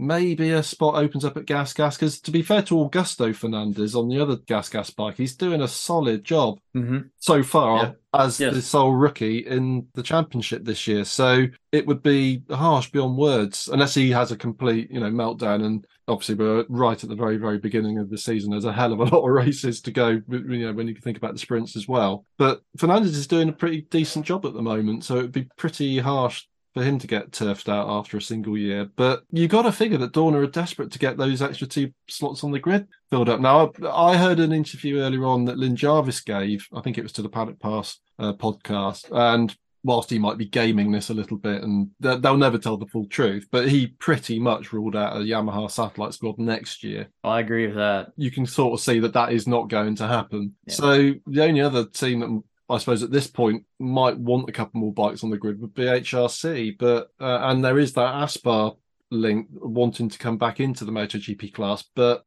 they've got sort of bigger problems to solve rather than compounding things by having 2 more bikes out there. So KTM is the obvious candidate, isn't it? Yeah, I mean, of the people who are on the grid right now, Yamaha's not going to build any more bikes. Okay, I don't think Aprilia can afford to build 2 more. No, there's no way. All right, Honda can.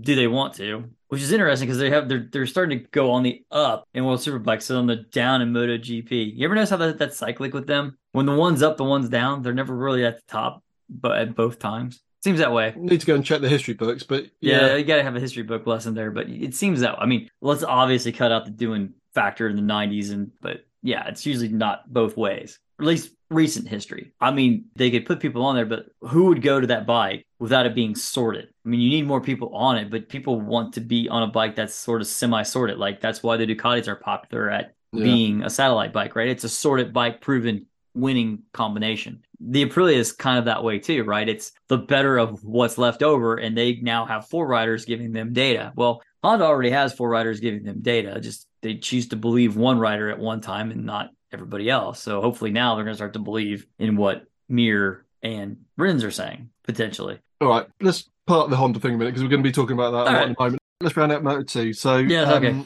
So it finished up, as you say, Acosta got the win. Arbolino was second. Bo Ben Schneider had an amazing last lap. So he came through and actually pinched, and I don't say that in a derogatory way because it was his third place was just excellent. And obviously a great result considering, the emotional turmoil that he'd been through. So he just got across the line in front of Jeremy Alcoba, who, very strong 4th place for Alcoba. That's probably his best result, I think, in Moto2 to date. And Salach, Aldegar put in a fairly heroic ride because he'd had a big crash on Saturday and was having some wrist difficulties, I think. So he obviously gritted his teeth. Lopez was 7th. Canet was up front early on, but sort of faded away. Don't really know quite what the problem was there. Vietti, who started on the pole, as we said, he came in, I think that was 9th in the end. Then Gonzalez, Chantra, Albert Arenas, who still is very much kind of a little bit hard to spot really at the moment, but scoring a few points, but nothing spectacular. Sam Lowes actually came through, finished 13th. And Dennis Foggia, 14th. That might be his first point scoring finish in Moto2, I think. And Aguirre snuck in for a point, but he's obviously still riding quite badly injured with that wrist still. So I believe Joe Roberts had some issues with the bike. He came in 16th in the end, but disappointing really considering it's the home round. Sean Dillon Kelly 18th, Jim. I guess that's not a terrible result, but they'd have hoped for a bit more. And Rory Skinner, Kelly's teammate, right in behind him in 19th. So that was just a few other notable ones that we tend to pick out. In terms of the championship, Arbolino is got a fairly, reasonably healthy lead at this stage, I suppose. So he's on 61 points. Acosta's second because, of course, he had quite a bad round in Argentina in the slippery conditions. That's the kid's weakness, seems to be the rain. Yes. It's funny how the Italians tend to not have a big issue with rain historically, but the Spaniards tend to find it a bit more of an issue. I don't know why that would be, but yes, he certainly had a struggle in Argentina, didn't he, in that very low grip situation. So Acosta's second on 54, so he's only 7 points behind Arbolino, so it's not much of a gap. Then Aaron Canet, 20 points back, bit more sizable. Philip Salach, brilliant in 4th, so he's 28 points behind. And then Alonso Lopez is in 5th place currently, 32 points back. So that's reasonably finely poised championship at this stage, but, hey, it's round 3, so it's going to be fairly close at this point. So, MotoGP main race. I mean, it's a race of 2 key points, really, I think, isn't it, Jim? Yeah. I don't like the fact that the sprint doesn't count for anything in the starting grid for the main race. I think they ought to change that, really. But so we had the same grid as we had in the sprint. On the first lap, Jorge Martin doing what Jorge Martin tends to do rather too often, which is a bit too much at the wrong time. So, again, took a lot of curb. But again, I think this is probably pretty much where you were. We saw it all, Wiped Alex Marquez out. Yeah, so I wish somebody would have tweeted, "Hey Jorge, you've ruined Alex's race several times." Yeah, I mean, granted, it's just banter, but what comes around kind of goes around sometimes, right? But that was a big mistake. It was very. I mean, it was not as egregious as what Mark did to him in Portimao, but it was pretty stupid. Yeah.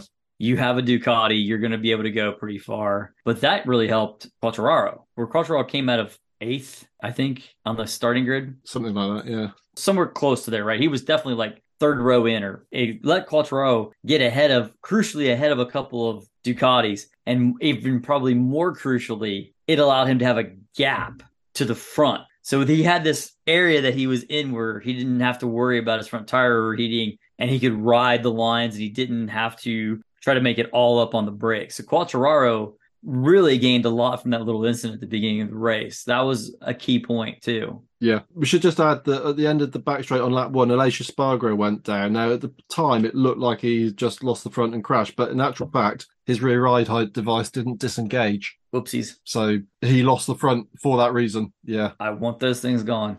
And although we didn't see it, Raul Fernandez on the other, or one of the other Aprilias, obviously the RNF Aprilia, he also either crashed out or had to retire the bike with a stuck shapeshifter as well. And it happened to Vinales in the Saxon Ring last year. So whether Aprilia's system is prone to this, who knows? But we see other bikes having issues as well. Brad Binder, I think in Indonesia last year, he rode pretty much the Yeah. whole race with the bloody thing sat down, didn't he? We've So had whole shot devices not release either. yeah, Miller was that way on the Ducati at Silverstone. Said it was, like riding a chopper. Leish went down. It looked like, oh dear, Leish started crashing again. But to be fair to the guy, that was not his fault. That was a machine failure. Whichever way you look at it. Rins was just riding like a madman, wasn't he? He was so fast. Absolutely just pushing Banya. And I'm not claiming any credit for this. It's a great thought because it's pretty obvious, really. But I was immediately thinking, Pecco might start to go back to the old Pecco that we saw a couple of seasons ago and sort of in the first part of last season even, which is the old crumble under pressure Pecco. And, I mean, it's the moment of the race, really, isn't it? But on lap 8, down he goes. Now... Yeah. I think it's probably worthwhile talking about what he said about the incident, really, because from what I could gather, he said it wasn't his fault. The bike is too good. So I'm not quite sure what that means. I mean, whether he's now expecting Gigi Dall'Igna to make a demonstrably worse bike for him to ride, which he might crash even more. I don't know. I mean, it's just a weird... I suppose perhaps what he's saying is that the bike is just so good that, as you mentioned earlier on, the knife edge is just that bit sharper now. And he looked slightly offline to me, but then what do I know? But I think the line was maybe just a little bit different, but he was just under a lot of pressure as well. So maybe he just pushed a bit too hard. Maybe it was a gust of wind. I don't know if you've had any more thoughts on it, Jim, because again, we were sort of WhatsApping each other about it, but hard one to explain. Difficult to explain, for sure. I thought it was just Pecco screwing up because it's turn 2. It's a very difficult turn. Off camera, you got to get on the gas. You're trying to set yourself up for the S's where all the time is made up. He had a lead. Rins had ran him down. So there was definitely nothing worse than seeing your board suddenly go from 0.3 to 0.2 to 0.1 to plus nothing, right? Yeah. So, okay, I thought, Pecco's trying to pick the pace up, and he screwed up, hit the bump, and down he went.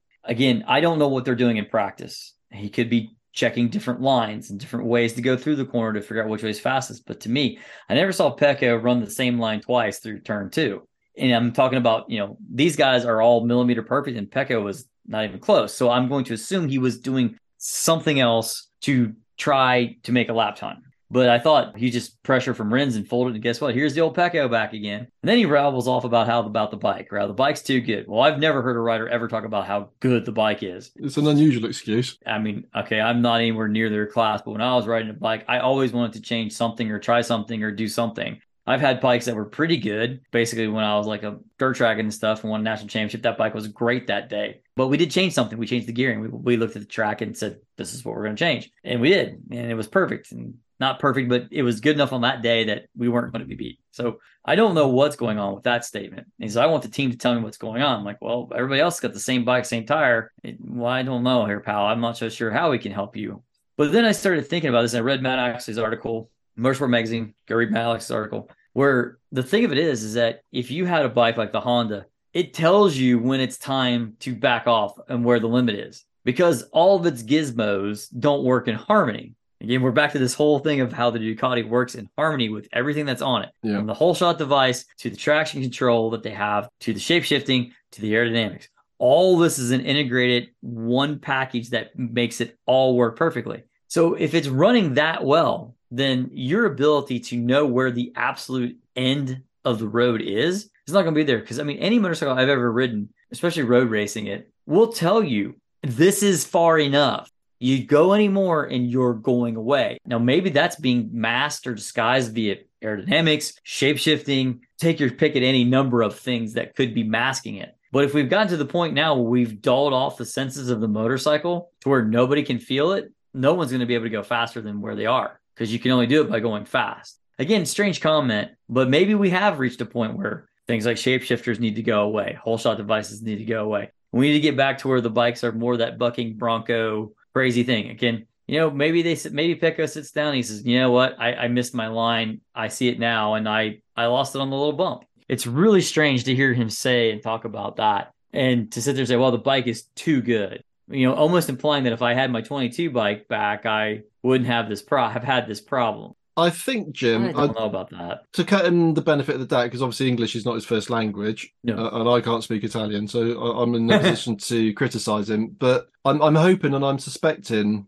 as we're talking about this, that he probably just phrased the whole "I'm angry with the." I think all that was just probably not really quite what he meant to say, or what he said didn't come out quite as he was thinking it, probably in his mother language. I think what he said or is saying is that, well, it's basically what you just said. The bike is so good now that the amount of communication he's getting from the bike is just less because it is so pinned, and therefore it'll just bite you harder, quicker. And but he was under immense pressure from Alex Rins. I think if Pecco had been 3 seconds up the road, he wouldn't have had that crash because he wouldn't have needed to have been pushing that hard into that sketchy turn. Because we saw a lot of people crash over the course of the weekend going down from one into two. So in my mind, I think that's what's going on. So I was being a bit glib with the comment about he wants Ducati to build him a worse bike. Clearly he doesn't, but I suspect what he means is that he's lost that critical bit of feedback, that feeling that tells him or gives him a split second to react so that he doesn't crash. So I'm guessing that's kind of what he's on about. I think it's just there's no feel. The bike is numb. Yeah. And that could be it. It's kind of like the great Michael Schumacher said in Formula One. He said, well, some reporter asked him something to the effect of, how do you know how fast you're going? He says, well, if you listen to the tires, they'll tell you. And then he said, well, what about in the rain? Michael says, well, you got to listen harder because it whispers. That's nice, right? Yeah. I think that's where we are here. We've gotten to the gizmo world, right? Again, we do this all the time, and I'm going to continue to do it. Formula One analogy. And the all singing, all dancing, all auto, everything that the cars were like in 93 when Mansell won the world championship in the Williams FW16B. It had an automatic transmission. It had auto downshifts, auto upshifts. It had automatic suspension, so the car was always at the perfect ride height. And Mansell loved that car because it was a softly sprung car, which is the kind of car that he liked to drive.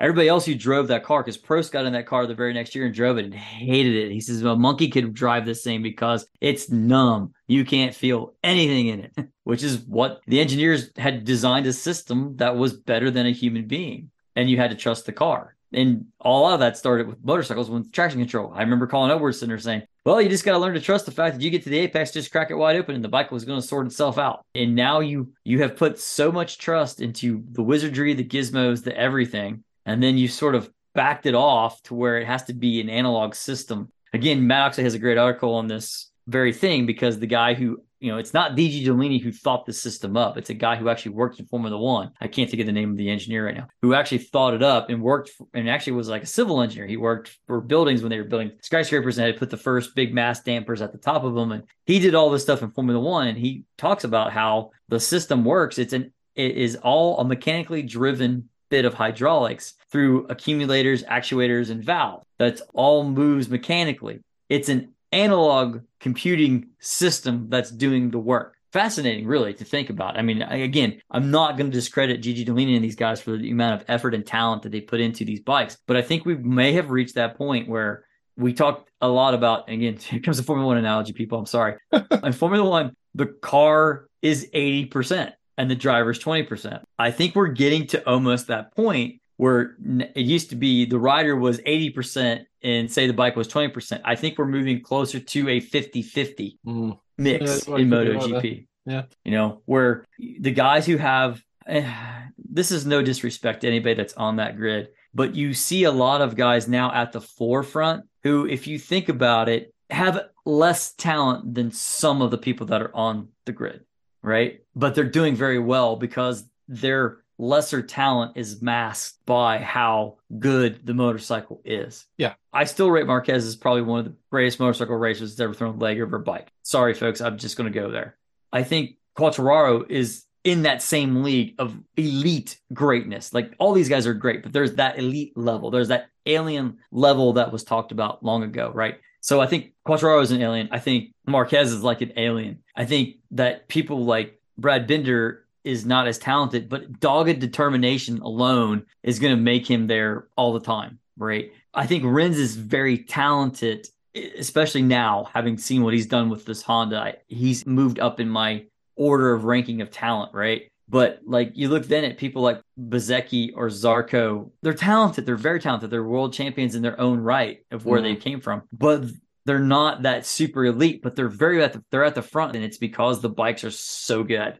Hopefully I've explained that well enough for everybody to... I think you're right. I mean, it is a bit harsh on some of the people, but I kind of see where you're coming from with that. I mean, debatably, as you just said, Jim, there's two aliens, to use that old terminology, in the series at the minute, one of whom's injured. And even Quattararo, I don't know, I mean, a bit early, and he's only been in the championship for 4 years, don't forget. So he's not been around a huge amount of time, but he's definitely up there. But Marquez, I mean, yeah, I would always stop short of calling anybody the greatest of all time, because I just don't think you can compare across decades of completely different tracks, circuits, technology, etc., etc. But Marquez is, generationally the best that we've seen. I don't think there's any question about that. But segueing rather neatly, though, into Alex Rins then, because like you, I mean, I was watching through my fingers because I was just sure he was going to lose the front at some point because he was pushing like hell. But a couple of interesting things that I've read and heard since Sunday's race is that he has actually backed the traction control off massively on that bike. So, yes. Because we know that the Honda, or anecdotally, we hear that the Honda has, vicious power delivery, and it's been one of their primary problems. So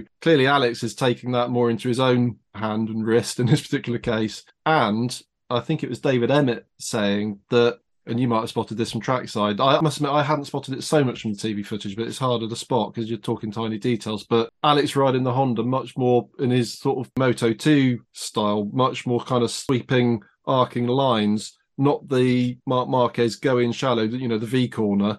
Alex is definitely riding much wider lines and carrying corner speed. And although he was getting outgunned massively on the back straight, it wasn't as bad as you might have expected because he's just arriving into straights quicker by carrying more corner speed. And apparently, again anecdotally, on Saturday after the sprint, Nakagami was beside himself wanting to see Rins' data to find out how the hell he was a second a lap quicker. And he's really putting Joan Mir in the shade at the moment on the Works HRC bike, because I mean Mir's having he's been unlucky, he's had some crashes and he's been taken out one thing and another, but I do wonder whether or not HRC are looking and thinking maybe we've got the wrong guy on the work squad. At this point in time, they just need good data and some different directions to go in. And I'm not expecting Rins to go and start ripping off race wins. He is a COTA specialist. I mean, he's won in Moto 3, Moto 2. He won on the Suzuki last year, possibly, or the year before, certainly.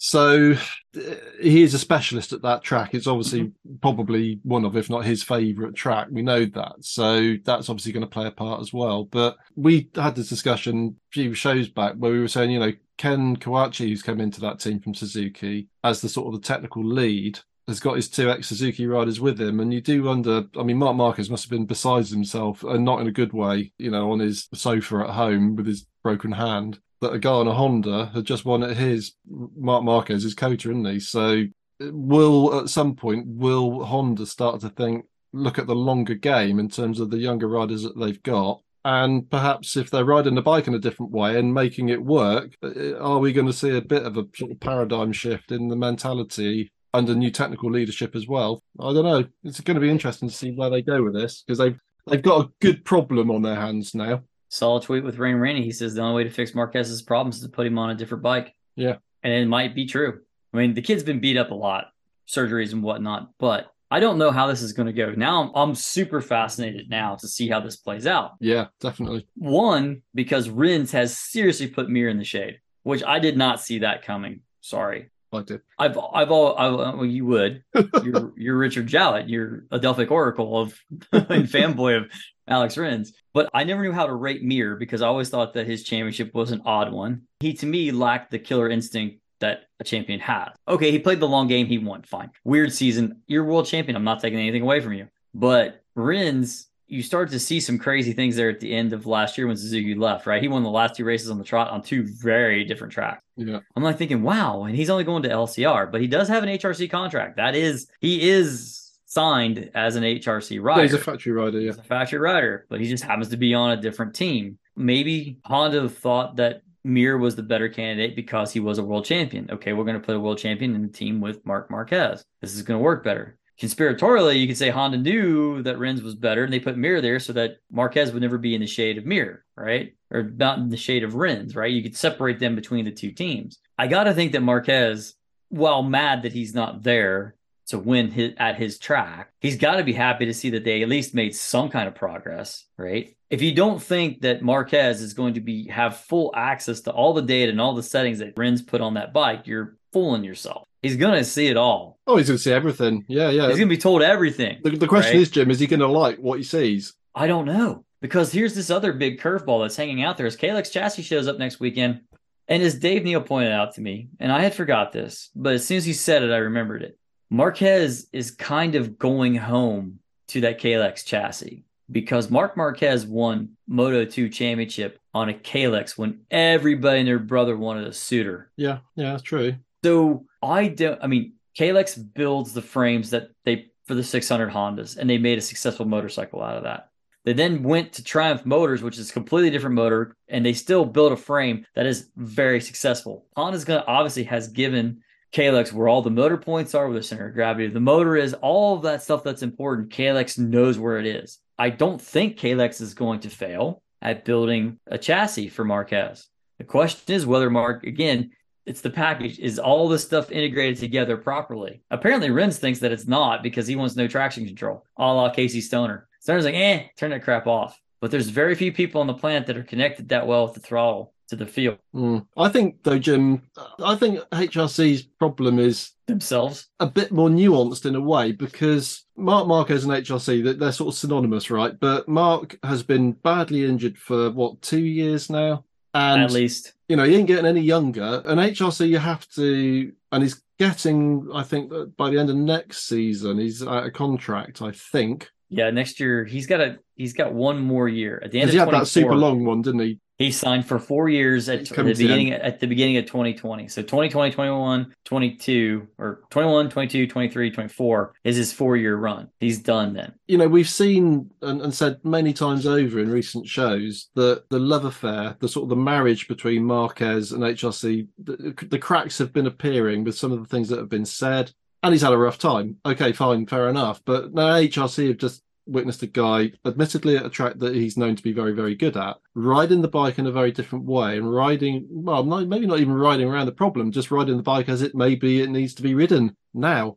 My point that I'm trying to make is that, if HRC don't see Marc Marquez as the future, then there's no point in them trying to continue to develop the bike that he wants to ride. Either he has to change, and I think the sort of the balance of power has now shifted probably more across the Rins because of the Ken Kawachi situation in there as well. I think HRC would jump at the chance not to have to bring the Kalex chassis on board full stop, because for them, that's a face-saving thing as well. So there are many sort of facets to this. And I think what Rins did on Sunday, whilst it might be a bit of a flash in the pan because of its track specific, it might just shine a light on which direction they need to go in. And it might be counter to the direction that Marc Marquez would choose to go himself. I think that's the conundrum that they're now facing. Do they sort of piss off their superstar and sort of force him to go to another bike, which he has threatened to do, let's remember, and just embrace the talent that they've got in abundance from what was the Works Suzuki squad? So that's kind of the interesting thing for me in terms of how this now politically and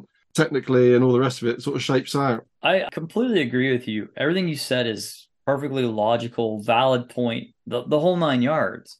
But in the back of my mind, I got to think that if you put Marquez on any of the bikes, especially now, I think he could win on them. I think if he was on an Aprilia, he could win. I think if he was on a KTM, he could win. The Yamaha, okay, that's probably the outlier, right? But who's going to want him? Well, he's going to cost a shed load of money unless he's prepared to go somewhere for virtually nothing. I think if he goes somewhere, it's going to be like Jorge Lorenzo going to Honda for 800,000 euros. The kid's got enough money. Yeah, he's fine for the rest of his life. So I don't know. This is kind of where, when we talked about this, I know I said it, was that Rossi couldn't adapt to where things were going. And Rossi was tooling around at the back of the pack because he couldn't ride the bike the way that he wanted to. And essentially Yamaha stopped listening to Valentino Rossi. Yeah. For all intents and purposes, that's exactly what happened. And then because Rossi was Rossi, he did what he wanted to do. Now, granted, Rossi was as fast as he'd ever been at Valencia, but it wasn't enough. Wasn't enough, no. Age is also a very determining factor in Rossi as well. The question is, Marquez has been beat to death. Is he going to be 31 now? I think so, yeah. I think he's going to be 31. I mean, he's not an old man, but no, he's been around the block, hasn't he? Been beaten up a lot and all that. And he's also found that there's more to life than racing a motorcycle. But he does seem to have a burning desire to win 2 more championships just so that he can say, I'm better than Rossi. The kid's got motivation. I'll give him that. But I don't know if he can adapt his style. I think he can. The only person who knows that he can or he can't is Marquez. Yeah. This is more fascinating now. It was going to be fascinating just because they're going to have a KLX chassis for him in Jerez, right? Now that Rins wins makes it even more fascinating because, like, wait a second, hold on here, pal. We spent however many hundreds of thousands of euros to get you a chassis that you wanted, and that guy over there is winning. Albeit this is an outlier, right? I'm fascinated to see what Rins does in Jerez. I can't wait for Jerez because I just want to see what Rins does now, right? Yeah. It's like, and Rins has come through a lot of problems too. He had that shoulder injury, and that happened in 2020. He came back too soon, in my opinion. He should have let it rest. The same, he's had problems too. But Rins is only 27 years old, which I was shocked when he found out he was only 27. I really thought Rins was closer to, well, I mean, he is almost 30, but I really thought Rins was 29 or something. I was shocked that he was 27 because he's just been there forever, right? Yeah. But this leaves Honda in a lurch. I think you're dead right, Jim. If he puts in a performance anywhere close to that at one of the sort of more Nadgery tracks like If Jerez, he's sniffing a podium, then Honda really have to think very, very hard about which way they're going to go and where their loyalties are going to lie, both in terms of both riders in the official HRC squad, for that matter. Yep. Because like a championship, they don't give them away, but that was a weird year that Mir won, and I think he only won one race that year. One, yeah. He was almost, because a lot of talk was he was going to be the first champion to ever win a world championship without winning a race, but he finally got one, like right at the end somewhere. Valencia, was it right at the very end? Was it Portimao with one of the doubles? It was one of those, wasn't it? Right at the very, very end. And of course, at that time, Rins was going through his sort of annus horribilis of constantly crashing the front end. But I think that was all about just trying to make up for Suzuki at that point, their sort of engine shortfall. So he was just rushing corners because he's a corner speed guy. Well, that is now what's just won him a race.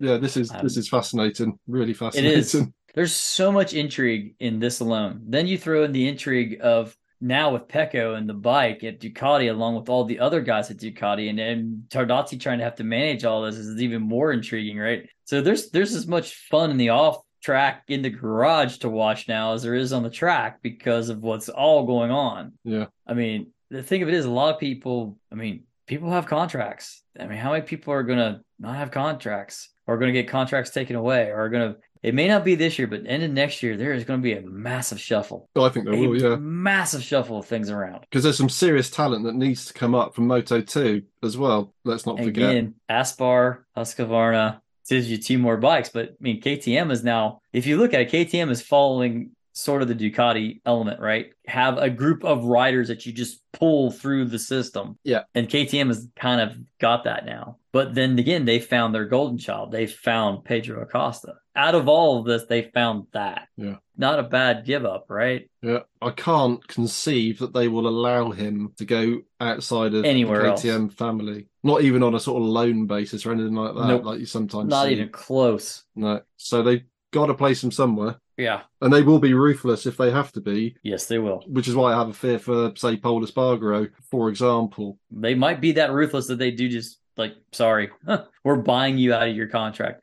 Hey, Red Bull, can you cut us a check for a couple million euro? Why? Hey, we're getting rid of Paul. Oh, in the mail. See you later. Click. It's just, I hate to be callous like that, but it's almost true with them. Yeah. They have found something totally amazing. It remains to be seen. There's a lot of racing Acosta has to do, right? The rest of this year. I'm going to be very interested to see what happens at Le Mans because it's usually wet, it's usually cold, it's usually nasty. What's he going to do there? Our luck will be a brilliant day. It'll be 82 degrees and Fahrenheit, people, and sunny, old money. As you said, his Achilles heel at the moment would appear to be the wet kind of low grip situation, but all the good riders get their head around that eventually. Lorenzo used to be poor in those conditions and sort of came much better. So we haven't really talked much about the rest of the race, have we? But to be fair, there isn't really a great deal else to talk about, is there really? Martin took Alex Marquez out, as we said, and it was kind of the Pecco, and then would Rins hang on?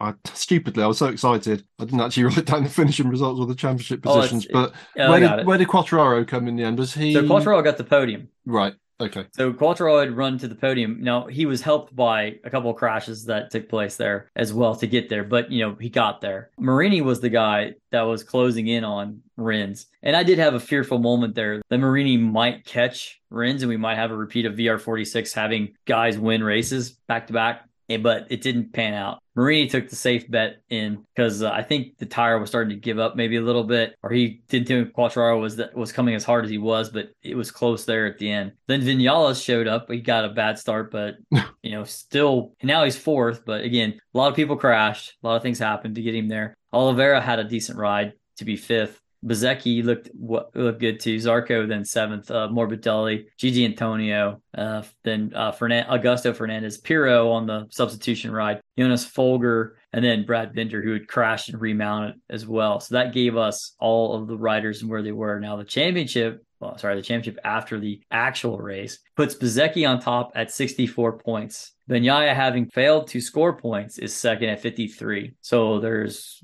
11 points difference right there between the two. Early days. But Rins' victory added 25 points to his total and jumped him to 47.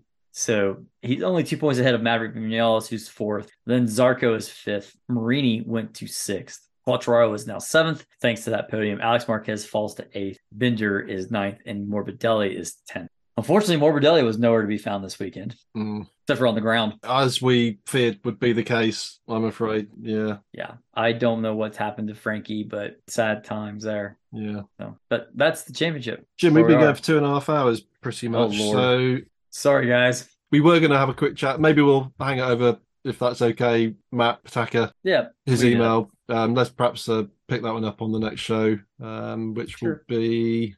depends if we're going to get one next week that's an off week. Yeah, have a news and feedback. So, yeah, if anybody wants to send some feedback in, that would be a good time to do it, or questions would be a good time to do it, because we'll do a quick show perhaps next week. I've got a couple of people that I'm meant to be talking to as well, but as often with these things, dates move around and things a little bit, but we might have a few other things. I think that's done, Jim, isn't it? I mean, it's been a bit of a mammoth show, and we have talked rather a lot, so apologies for that, but that's kind of the whole point, I suppose. But just really interesting weekend in all sorts of different ways, as we've just discussed at large. So it's a lot different being at the track, right? There's a lot more to say, to see, to know. Yeah. Then, you're kind of there at the buzz. So I apologize for sort of rambling on, folks, but that's what happens when you send me to COTA, when I send myself to COTA. No, I'm going to try and get to I had originally thought I would try to get to COTA with you this year, but my sort of plans associated with work didn't quite work out as I'd hoped that they might. And I've now just taken up an offer to be somewhere very nice on holiday at the beginning of August, which I couldn't really turn down. But it means that I won't be at Silverstone, because unfortunately I'm away when the Silverstone race happens, which is a shame, because I do like going to Silverstone, although crowd is getting thinner each year and it gets more expensive to get in every year. But I might try and take in an overseas race somewhere a little bit later in the year if budgets allow. So sounds good. Yeah. So it'll be nice, if possible, to go and, as you say, Jim, experience a different track and watch the MotoGP bikes and see how they're different at a different place for a change. So, yeah, hopefully something to look forward to. I think that's it for now. So we will see you for episode 726, probably sometime next week. I'll let you sign out, Jim, with your usual thing that you like to tell people, including me now. Look, my bike's back on the road again. Oh, guys, remember, get a ride safe, because I want you to be here for the next episode. Ride safe, everyone. Cheers, everyone. See you next time.